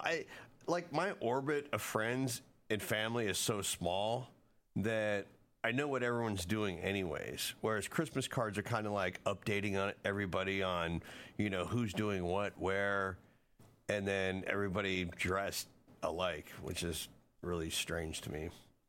So you're not doing like a everyone in the same pajamas card? Bro, it drives me crazy when we do a family photo. And it's like, luckily we started doing family photos at weddings because I have nieces and nephews that are all getting married. So it seems like every year that, you know, there's a wedding. But before, everybody having to dress the same, it was gut-wrenching to me. So when we do This Is My Show Christmas card, we're not dressing up the same? We definitely will. Yeah, we are now. That's totally fine. I mean, if we're going to do it for the show, then yes, onesies, whatever you want to do, I'm in. Okay. But like the family and stuff, it was just... Christmas cards are dumb. It's something social media replaced as HMMWV driver. That's is a kind of a preview of my answer. What do you think? Yeah, when people send them, I take them. We have a spot where we usually put them up. Like, oh, that's great. Right. But we don't. We're not going to put most of them. Yeah, we're not. Most of them. I'm going to be honest. Some of them come in, it's like, we haven't talked to them for A long time. Yeah. Cool. Next.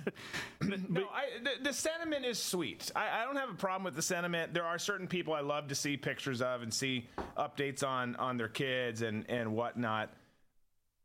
My problem with it is, and we send them out, but our list has gone way down.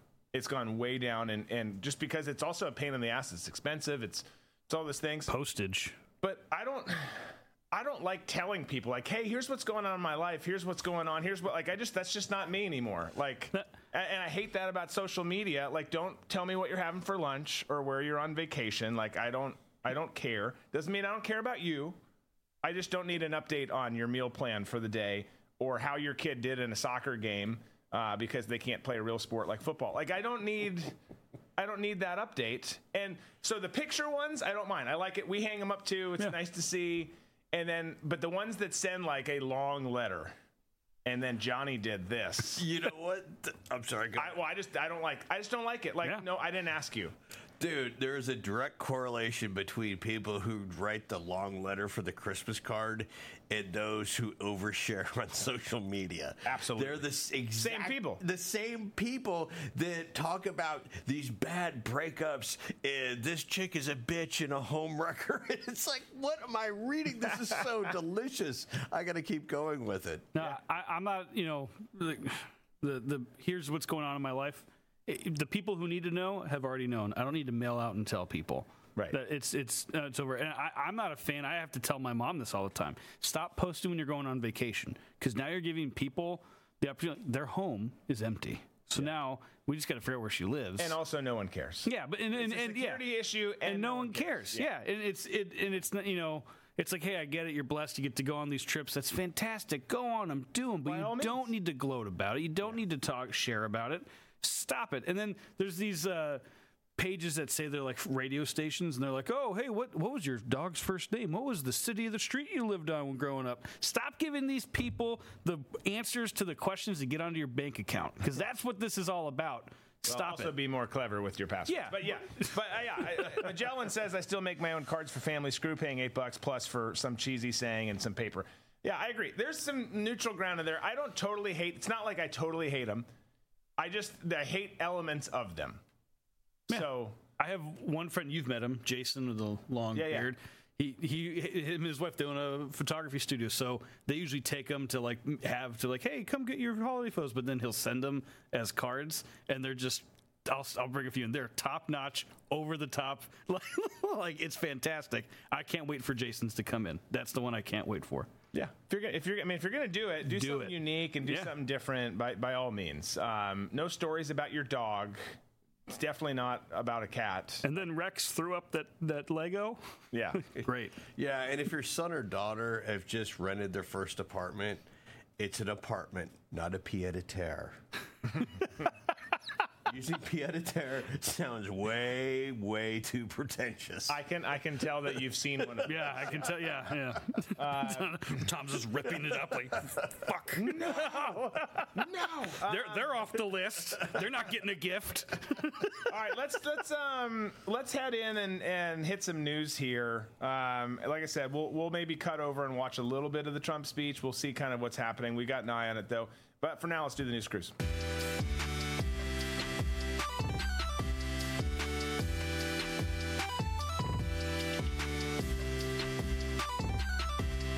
Okay.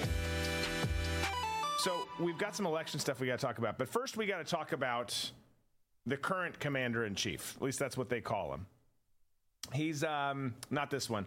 He's yep, this one here. Yeah. He was doing a photo op and gave this just super rousing speech that will go down in history as one of the he really rallied the troops on that one. Orations in presidential history. Just kidding. He didn't, of course, say anything important. But the overcooked rutabaga actually just rambled through some prepared remarks and then made his exit, which looked like one of his typical exits. It looked like this.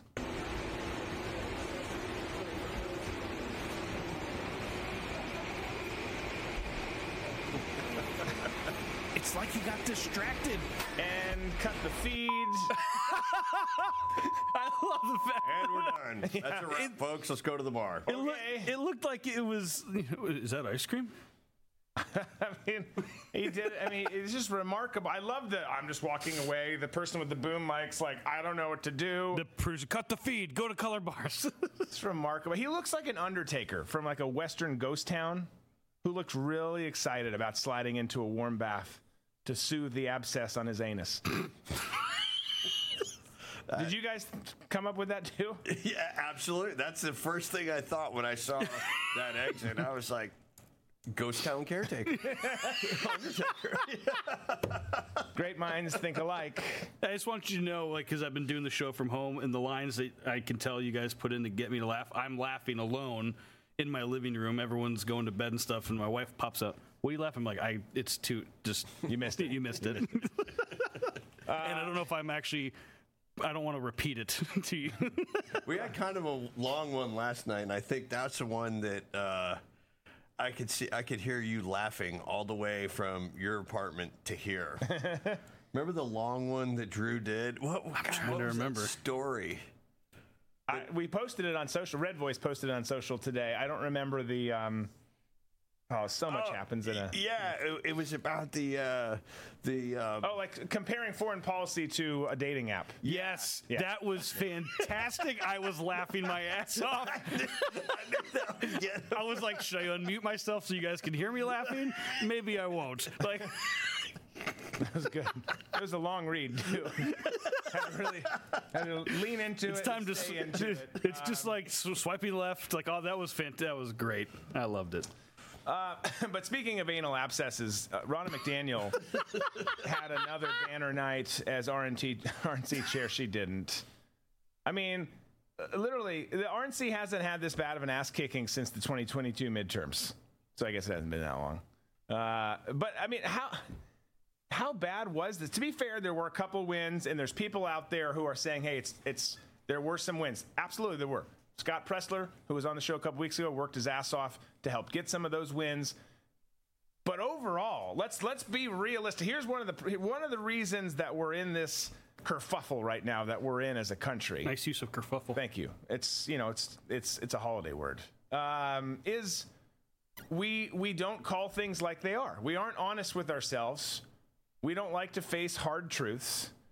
And the reality is last night was not a good night overall. No. At all. No. I mean, let's think about this. And you know why it wasn't a good night, right? It's because the GOP donor class is content with losing, and because most Americans just don't care enough to do anything. But you had some. Here's some key highlights. Okay, you had Kentucky, a gubernatorial race in Kentucky. Democrat incumbent Beshear facing Cameron, who seemed like he had a little bit of clout, like not clout, but like he was getting a little bit of steam as the Republican. Should be a Republican governor in Kentucky. Especially after Beshear had this totally disastrous COVID policy where he acted like a tyrant and a dictator, just squashing people's freedoms in Kentucky. You would think the Kentuckians would have been like, to hell with this guy, we got to get him out. Yeah.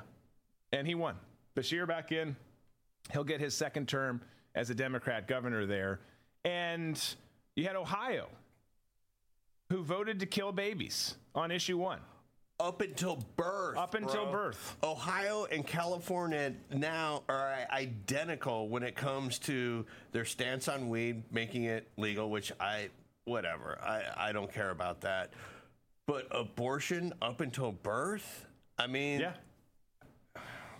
This is going to sound dark, but, I think the Democrats have done themselves, wrong by going this route because now they're eliminating future Democrat voters by passing this and celebrating it. Okay. I mean, that's kind of a dark sort of twisted. Yeah. Yeah. But I'm just trying. Yeah. But it's 2020. I mean, it's 2023. So Ohio, Kentucky, some of the other fringe bills that were out there. Again, some of them weren't as bad as others. But then you had Virginia, where we needed 2 seats in the Senate. You have Republican Governor Glenn Youngkin, who was hot until yesterday, somewhat hot, not sexually. Some of you might think that. I'm just talking in terms of his political clout. But was somewhat hot. We needed 2 seats in the Senate to take control, which would have given us full control. That's if we kept the House, which we didn't. So we lost the House and the Senate last night in Virginia. Dems swept the entire Virginia legislature. So what looked like, oh, this is going to be great. We're going to take the whole thing over. It's going to be governor, House, Senate. Never mind. House and Senate gone. They also elected in Virginia, they elected their first trans senator. 39-year-old. We're doing it, people. Breaking those glass What ceilings. happened with Susanna Gibson? She barely lost by like 200 votes. She's the OnlyFans star. Yeah. That was, the story came out and she was like, oh, I'm the victim in this, the releasing, naked photographs of me and, it's a smear campaign. It's like, wait, babe, you're getting money for people watching you have sex with your husband. She's just upset that she didn't get paid for those photos. She did. She did, yeah. No, that's how she was. The ones that got released, right? She did. She did. No, they all came from her website. Yeah, it was, yeah. Yeah. That was her OnlyFans page, It's not like right? somebody came in and, her OnlyFans page. It's not like somebody came into her house and like stole Polaroids or a VHS tape and then released it. It wasn't an Aaron Andrews peephole incident. It right. was, This was all public, a public domain as you get. When she wasn't on OnlyFans. Sorry, she was on ChatterBait. Yeah, that's where she would ask, people would pay, and then as they paid, her husband would do to her what they paid for. Yeah, with the tokens. Oh, you want that there? Oh, that's going to be 5 extra tokens. Are you ready? God, when I was, this just reminds me, when I was in school being EMT, going on a truck, going on calls and stuff, there was one call we went to, we get to the house and we get out and the captain's like, just want you to know, this is a known webcam lady. She's about 400 pounds, 500 pounds. She's just wanting us to flip her over. And so that's what we're going to go in and do. And I was like, no, I thought I'm green. You're getting me. We walked in. It's exactly what we did on her webcam, rolled her over and then left. Yeah. And they do that and guys put in tokens. Yep. Nope. Don't. While we're in there, it's going da-ding, da-ding, da-ding, da-ding. It was awful. Now have the ice cream. More. Eat more. And they're like, blah, blah, blah. I was like, how do you guys do? He goes, hey, she pays the bill, for us to come out. So the county doesn't care. I was like, oh, God. Those dudes are called feeders. They love it. They're like, eat more. So the Dems also swept New Jersey. Moving on. That happened. Not a surprise there. Virginia, a little bit of a surprise. Trying to talk as fast through this as I can. But we also had some. I mean, this was not really a surprise. This is disappointing. But you had a pro-Hamas Somali, lots of Somalis in Minnesota, in St. Louis Park, which is a suburb just west of Minneapolis there, who won the mayor's seat. Here's her celebrating.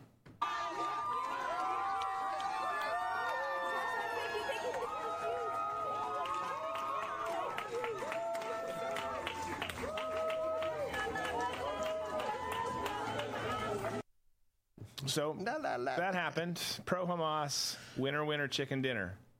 One of the sad things about this, and the country is becoming so much more polarized, and especially in ethnic neighborhoods, when you have the likes of Tlaib and the rest of the Hamas caucus going back to their communities and even doing more to polarize their communities and not helping the communities assimilate. This is going to be just the beginning of what we're going to see in the coming years. When you have cities like this that are these little Somali enclaves that will no longer have a police department that's reflective of the United States, but it's more reflective of their community, and they're only going to be policing. Their police force is going to be made up of people in that community. This is something that we're going to see, I believe, across the board. Yeah, I think you're right. It's terrifying. I don't like it whatsoever. It's happening a lot, and there's lots of areas across the country The Minneapolis one, that it's happening a lot with the Somali population, Arab population in parts of Michigan. You've got, there's, depending on where you are, it might look different, but the end result is all kind of the same, and it's not good. So speaking of Minnesota, though, there was some kind of good news out of Minnesota. The Supreme Court dismissed the Insurrection Clause challenge, which will allow President Trump to be on the ballot, the primary ballot. That happened today, so there's some good news that did happen there. It was a bad night for the GOP and the Republican caucus last night, but Trump got a little bit of a win there. Now, again, does that mean that it's not going to work in other states for the libs? No, not saying that at all. But you got to take the wins where you get them, right? Right. So, well, speaking of wins, here's Ronna McDaniel's record since 2017. She's lost 8 governor's races, 3 Senate seats, 19 House seats, and 1 presidential race. And she's still in charge. Yeah. It's almost like the system is rigged. Just watch your mouth. This makes too much sense. Yeah. Harmeet Dillon should have won. We talked about this earlier off camera. When she didn't win, I was like, the fix is in, man, because you have all these GOP really wealthy mega donors. They don't care, man. They're just like the progressives on the left. The progressives on the right are identical. As long as you're not hitting them in their pocketbook, in their bank account, they don't care. They just want the status quo, man. Have some wars, we'll make some money, drink some champagne, smoke some cigars, and, do a little coke off a, model's ass on the yacht. Everything will be fine and cool, man. That's just what we want. Just go with the flow. Instead, the rest of us, the peasant class, is like, we need somebody to come in and help us. And they're like, you know what? Go to hell, peasant. You might be on our team, but you're never going to be in the clubhouse. Yeah. Nope. I agree. That's how it is. And that's how we are where we are. The system is what it is. We talked a lot about that with Burmis earlier. You just can't, it's so hard to beat the system. They are so rooted in, and that system is about to get more control. Right. More control. The Revolutionary War never would have happened if the British would have let the likes of George Washington, Thomas Jefferson, and some of the other really rich founding fathers get more land. It was all about, the colonists who were here who had the money and the wherewithal to seize land, to take the land and develop it into whatever they want and sell plots to whoever. If it wasn't because of the money and them wanting to get more money, we would still be a colony. It's the same now with the donors. They have nothing to gain by standing their ground in making a valued choice in taking up some sort of fight. It's just not going to happen. Yeah. No, it's not. It's absolutely not. Yeah, unfortunately, the Muslims who've been pouring into the West haven't assimilated anywhere. No, exactly. There's no incentive to. That's not why they're coming here. They're being brought here for a purpose in many cases. Well, I mean, you look through history. Just about every ethnic type of person that has come into the United States has found their little enclave. You had Little Italy. You had Chinatown. All over big metropolitan cities. But the one thing that you did have is you had like the Irish, who came into to New York, who were considered a pariah. Well, they got into law enforcement, and that's how they assimilated into the society. And until you have these enclaves that are willing to assimilate, learn the language, so you have the commonality of a language, and be part of the community, all you're going to do is just stay isolated with people who look like you and talk like you. Yeah. And that's what we're seeing all over the country right now. Yeah. Yeah, it is. And it's friggin' maddening. It's friggin' maddening. By the way, hit that smash. Hit that smash. Hit that smash. Hit that smash. That's what we're going to say from now on. Hit that smash. Smash that like button. There it is. Please hit that like button. Make sure you're subscribed wherever you're watching.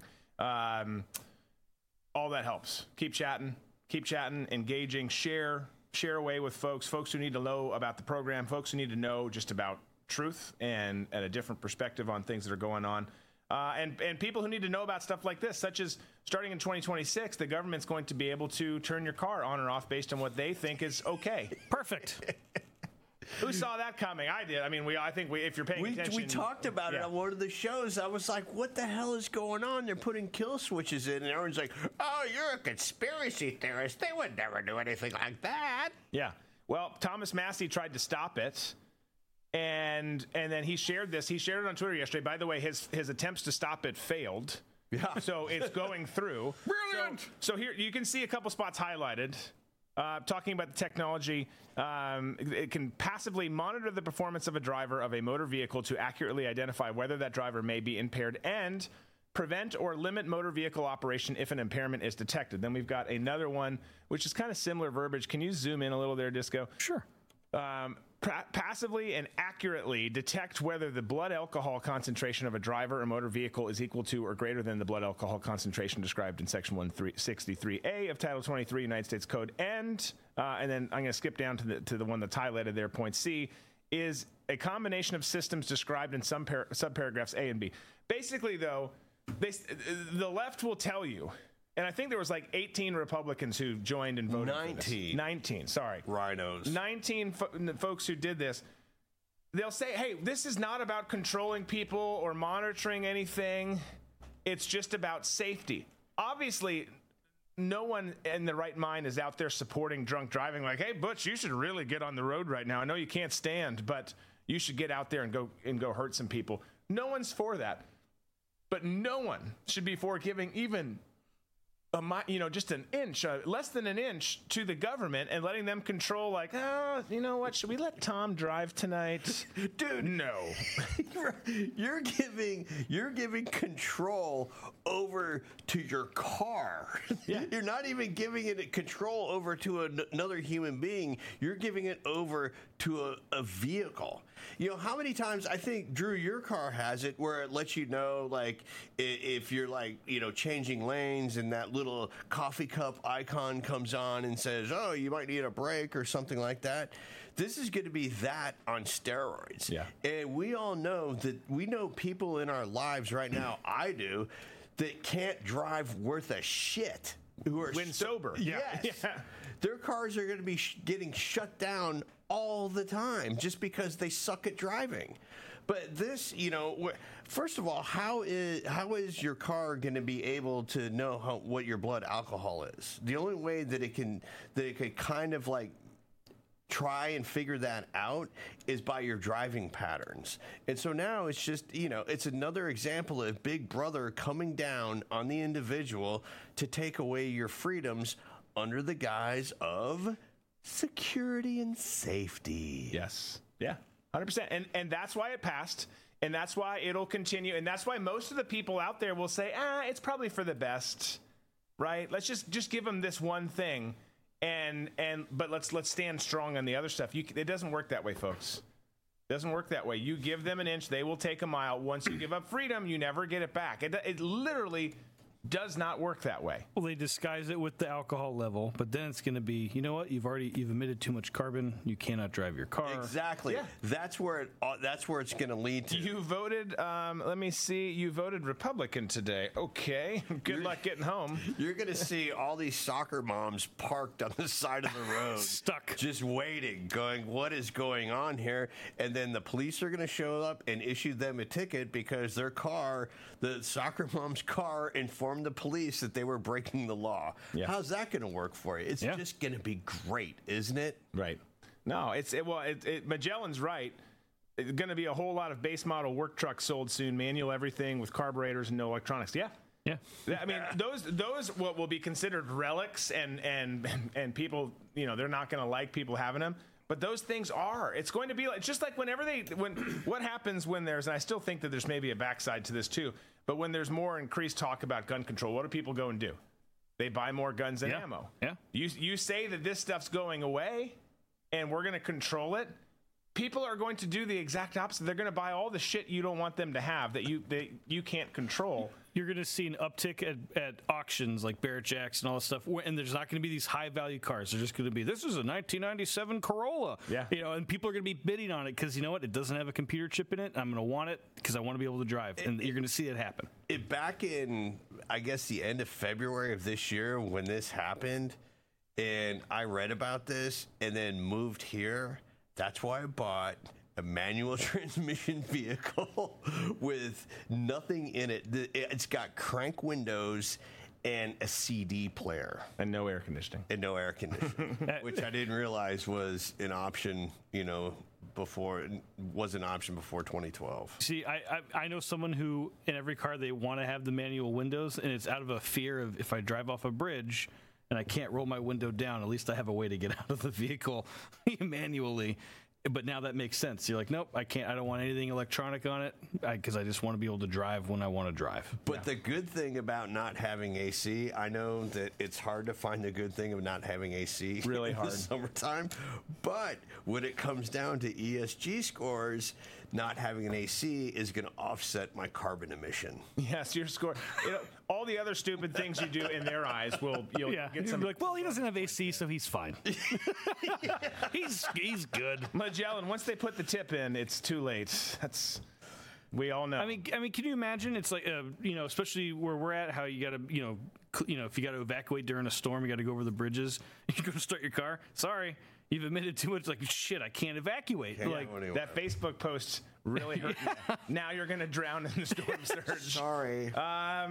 So, well, real quick on this too. Josie said on Twitter, if you don't follow her, but putting a kill switch in cars violates the 4th, 9th, and 10th Amendments. An argument can be made for the 5th and 14th as well. It's your duty to vote out these people who voted against this measure. Absolutely. We're at this point now in time where the government and these elected representatives who don't give two shits about you don't care about the Constitution. Most of them haven't read it, and they don't care about the pushback or the blowback that they get from these things because there's a lot of stuff happening. You can cite a whole bunch during COVID, right?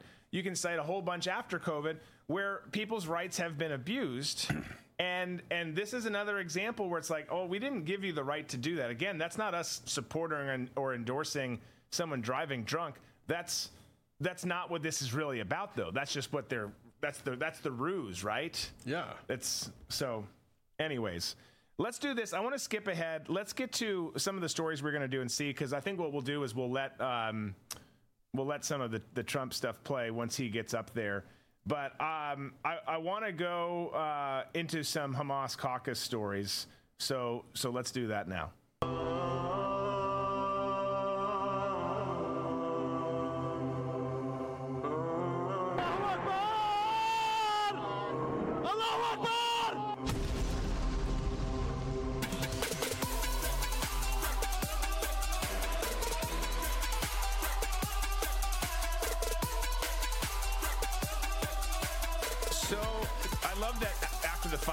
Smoke from a cigar, it actually makes it seem like the explosion happened. And then Drew just popped out of the explosion for the Hamas caucus portion of the show. Next time you need to have like a magician's hat. Yes. So we've got Rashida. I'm going to skip ahead to the part that we know. Rashida Tlaib was censured. That does nothing. We'll talk about that again in a second. But people thought it was a big win. Yes. But before it all happened, this was her on the floor. I apologize in advance for how annoying it is to listen to her talk and weep. But it's only a minute 12, so it's fine.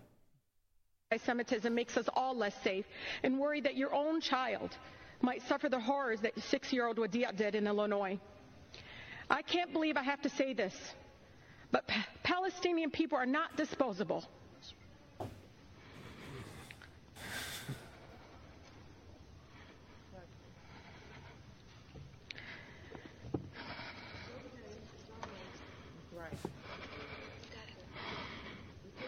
Control your damn breathing. We are human beings,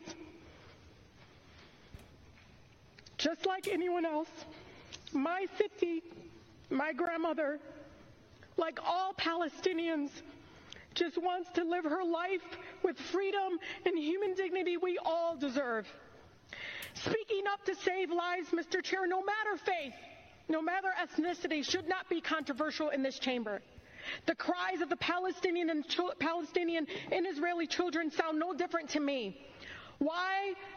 What I don't understand is why the cries of Palestinians sound different to you all.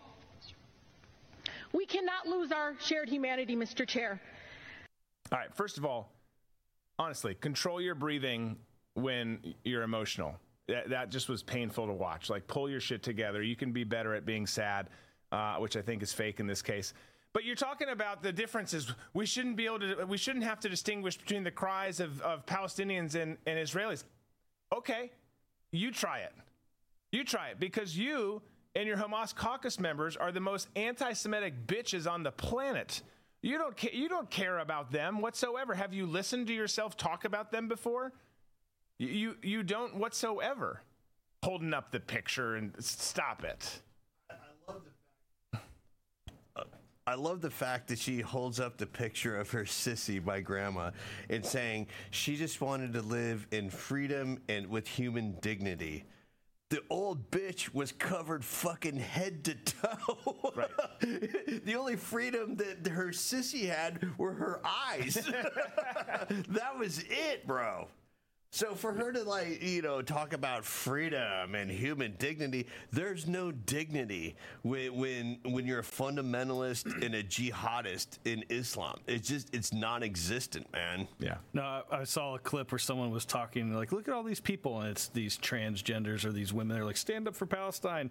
And it's like, I'm a woman. I'm taking a stance, and this is what yes, because that's what these Palestinians love, are free-thinking, strong-willed women that don't cover their whole body. Who are also gay. And it's like, if you guys knew who they were, you wouldn't be supporting them. Yes, every life matters. They should not have to be killed. I get it. I understand that. but it's like, come on, people. Like, they don't even care about you. That's why I love the skit from the Israeli TV that we talked about the other day but didn't play. Is they're like, yes, come over. We'll throw you up in the building. Well, it's amazing. But her friends lost, so everyone, you could see Ilhan stand up and try and console her as she sobbed. Then Ilhan had her own speech. Let's listen to the little terrorist here. What is true here is that every single one of them has not acknowledged the fact that Palestinians are dying in the tens of thousands, but will continue to say it is us who are not acknowledging humanity. Rashida will stand strong. Gentlelady's time has expired. The movement will continue for liberation until every single time has expired. Has the right to Gentleman live from Maryland liberty. is recognized. They should just cut the mic off. But they do in this next one.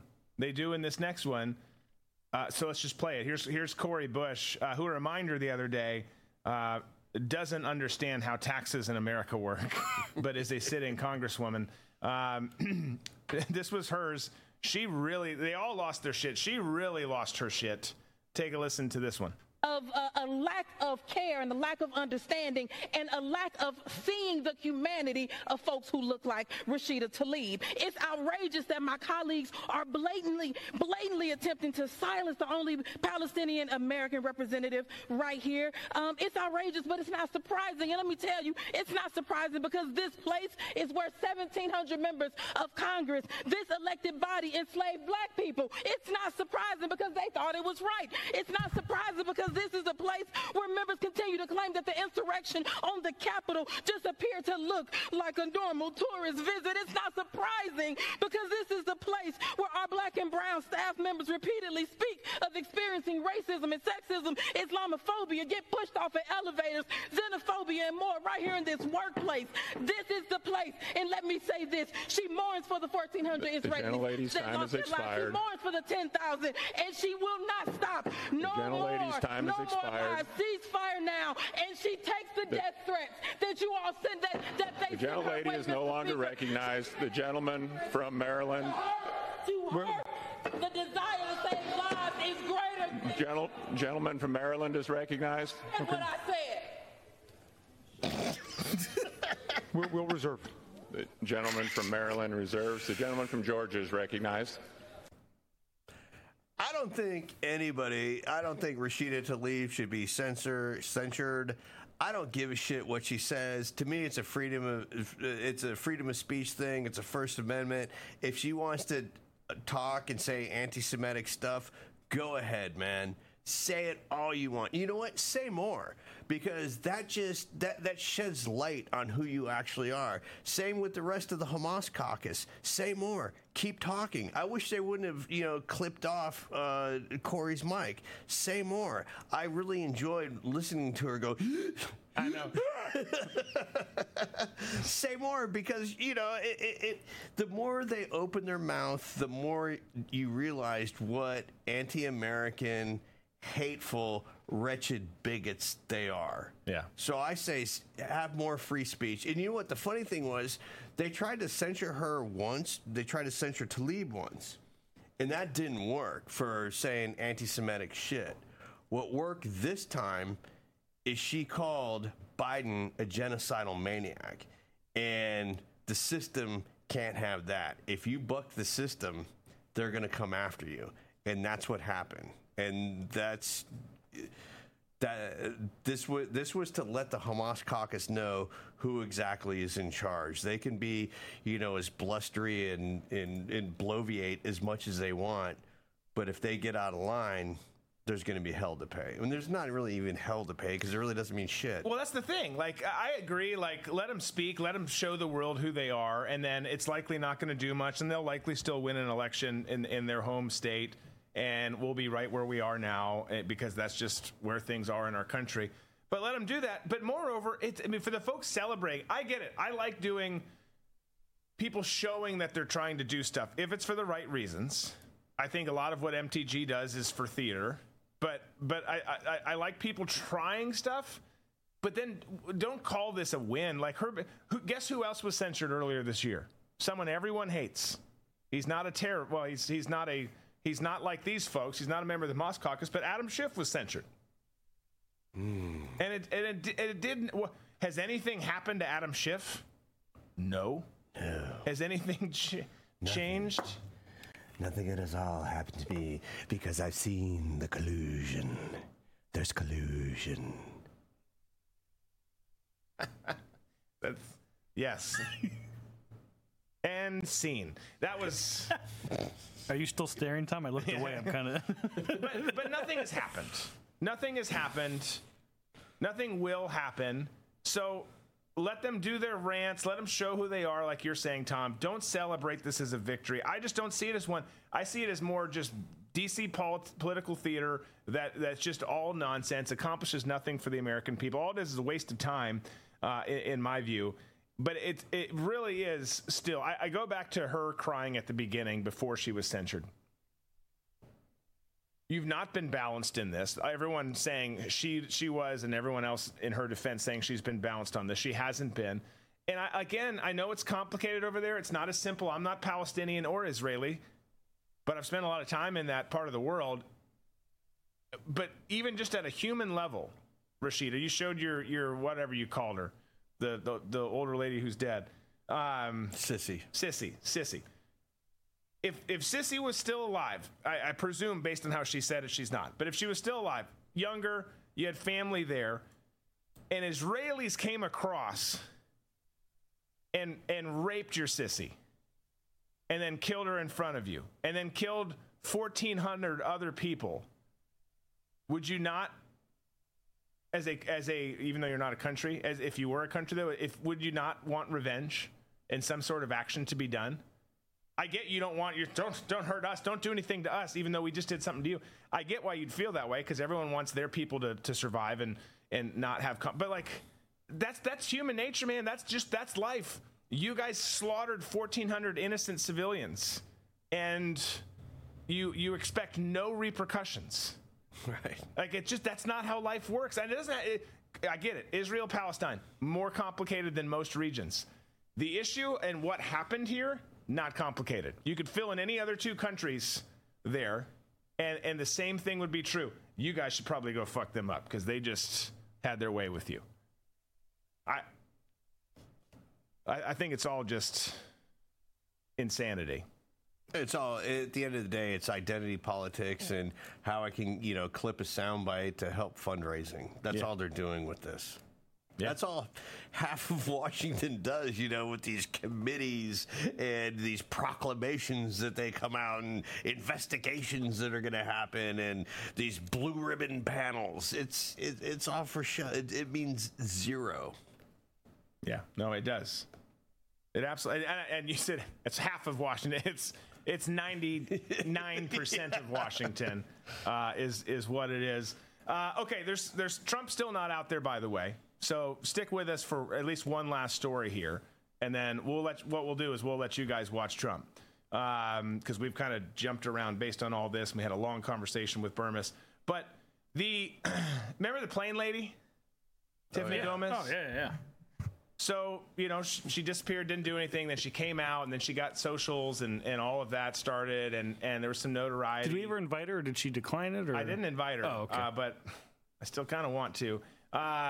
So she went on someone else's show, and I apologize, I don't remember the name of the show, but went on there and was asked at a point during this conversation if she would ever do or consider doing, or if she was thinking of doing an OnlyFans page, since she's gotten all of this kind of excitement around her. Let's listen to the conversation. You know what's so crazy? I have not made a penny, not one penny. I would imagine people have asked you, can you do an ad for a product? Would you mind linking people to here? I have Cameo, Playboy, OnlyFans, yes, trust me. There's times when you're in your deep moments, you're like, damn, should I do that? Mm-hmm.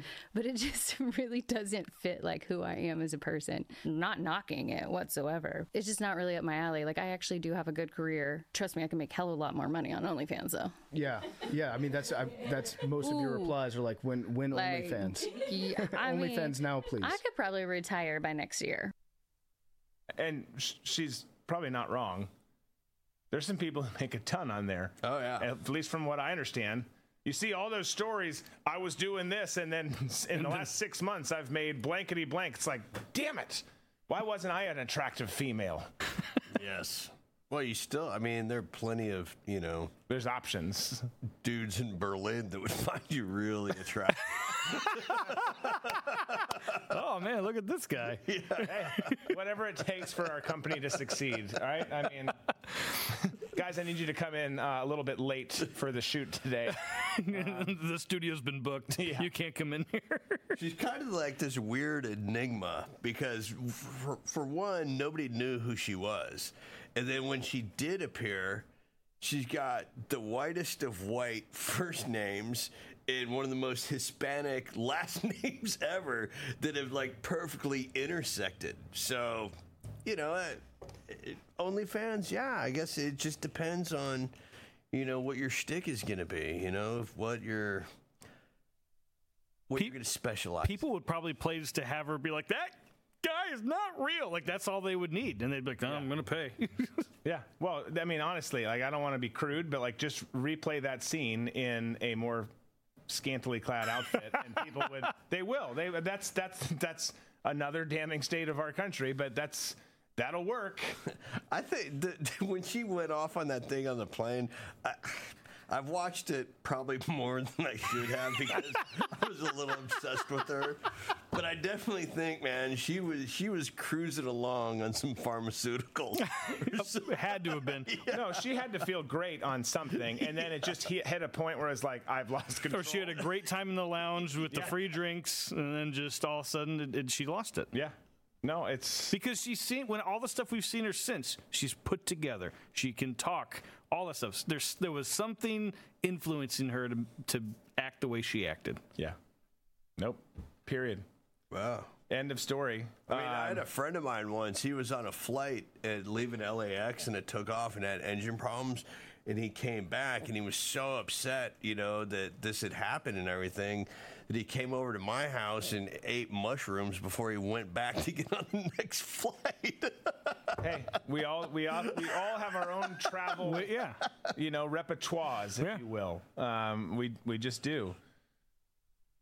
My favorite was, going to the airport here, going to the lounge, and it's always the same lady in the morning at the bar, and it's I'll just have a tequila sunrise, and you can just get rid of the orange juice. She's like, I like your style. It's like, it's 8 o'clock in the morning. She gives me no judgment. Thank you very much. No, she's used to it. There's no rules when you're traveling. Yeah. That's the nice thing. You know what would be fun is the next time that we travel somewhere together, if we dose Disco with mushrooms before we get on the flight. Yes. So you two are perfectly fine. And I'm over there like, Disco, we got to leave. I mean, that would be fun to film. It would be. You guys would just have to film it because I'm the one usually filming stuff. Yeah. So. I mean, Tom can do it. He's he's qualified. Yeah, no, he's more qualified than me. Totally. That would be good. My wife's gonna be like, "What happened?" I was like, "Well, I was safe. I was with Drew and Tom," and she'd be like, "No, you weren't safe." And then TSA, and then local law enforcement. But I was safe the whole time. She's like, "Did you shit your pants?" Yeah, I did. I did. Twice. I feel like this is gonna happen now, and I'm not gonna know it. It's just gonna happen. Great. Well, Drew and I are meeting each other early tomorrow morning to head out to some farms and we're gonna make this cow patties. Okay, cool. Hey, why not? Get some nice gold tops for you. I think we've got. I won't say the name, but I think we've got another source who can help on that for sure. Okay, we're gonna. I think what we're gonna do is we're gonna bug out a little bit early. And we're going to do it so you guys can watch Trump, so we can watch Trump, so we'll have stuff to talk about tomorrow. I'm just going to be honest. We've got an amazing audience on all the different platforms, amazing people, but we don't have the kind of clout that Trump does. So when Trump comes on, I know that you guys want to hear him speak. So we'll be gracious of your time. We appreciate all the time you've spent with us up till now. RSBN. Great conservative network who's got it. Go to Rumble. You can watch them there. You can watch them in a couple other spots. Check them out.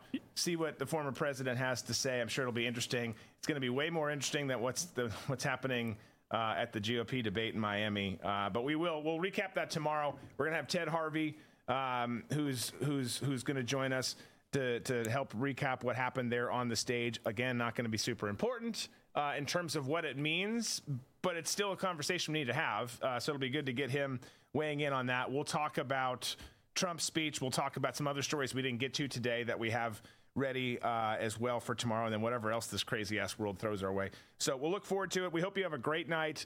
Enjoy the speech. If you venture into the debate, enjoy that. Share some tidbits that you see from it with us, and we'll look forward to seeing you tomorrow. Be safe, be smart, be free.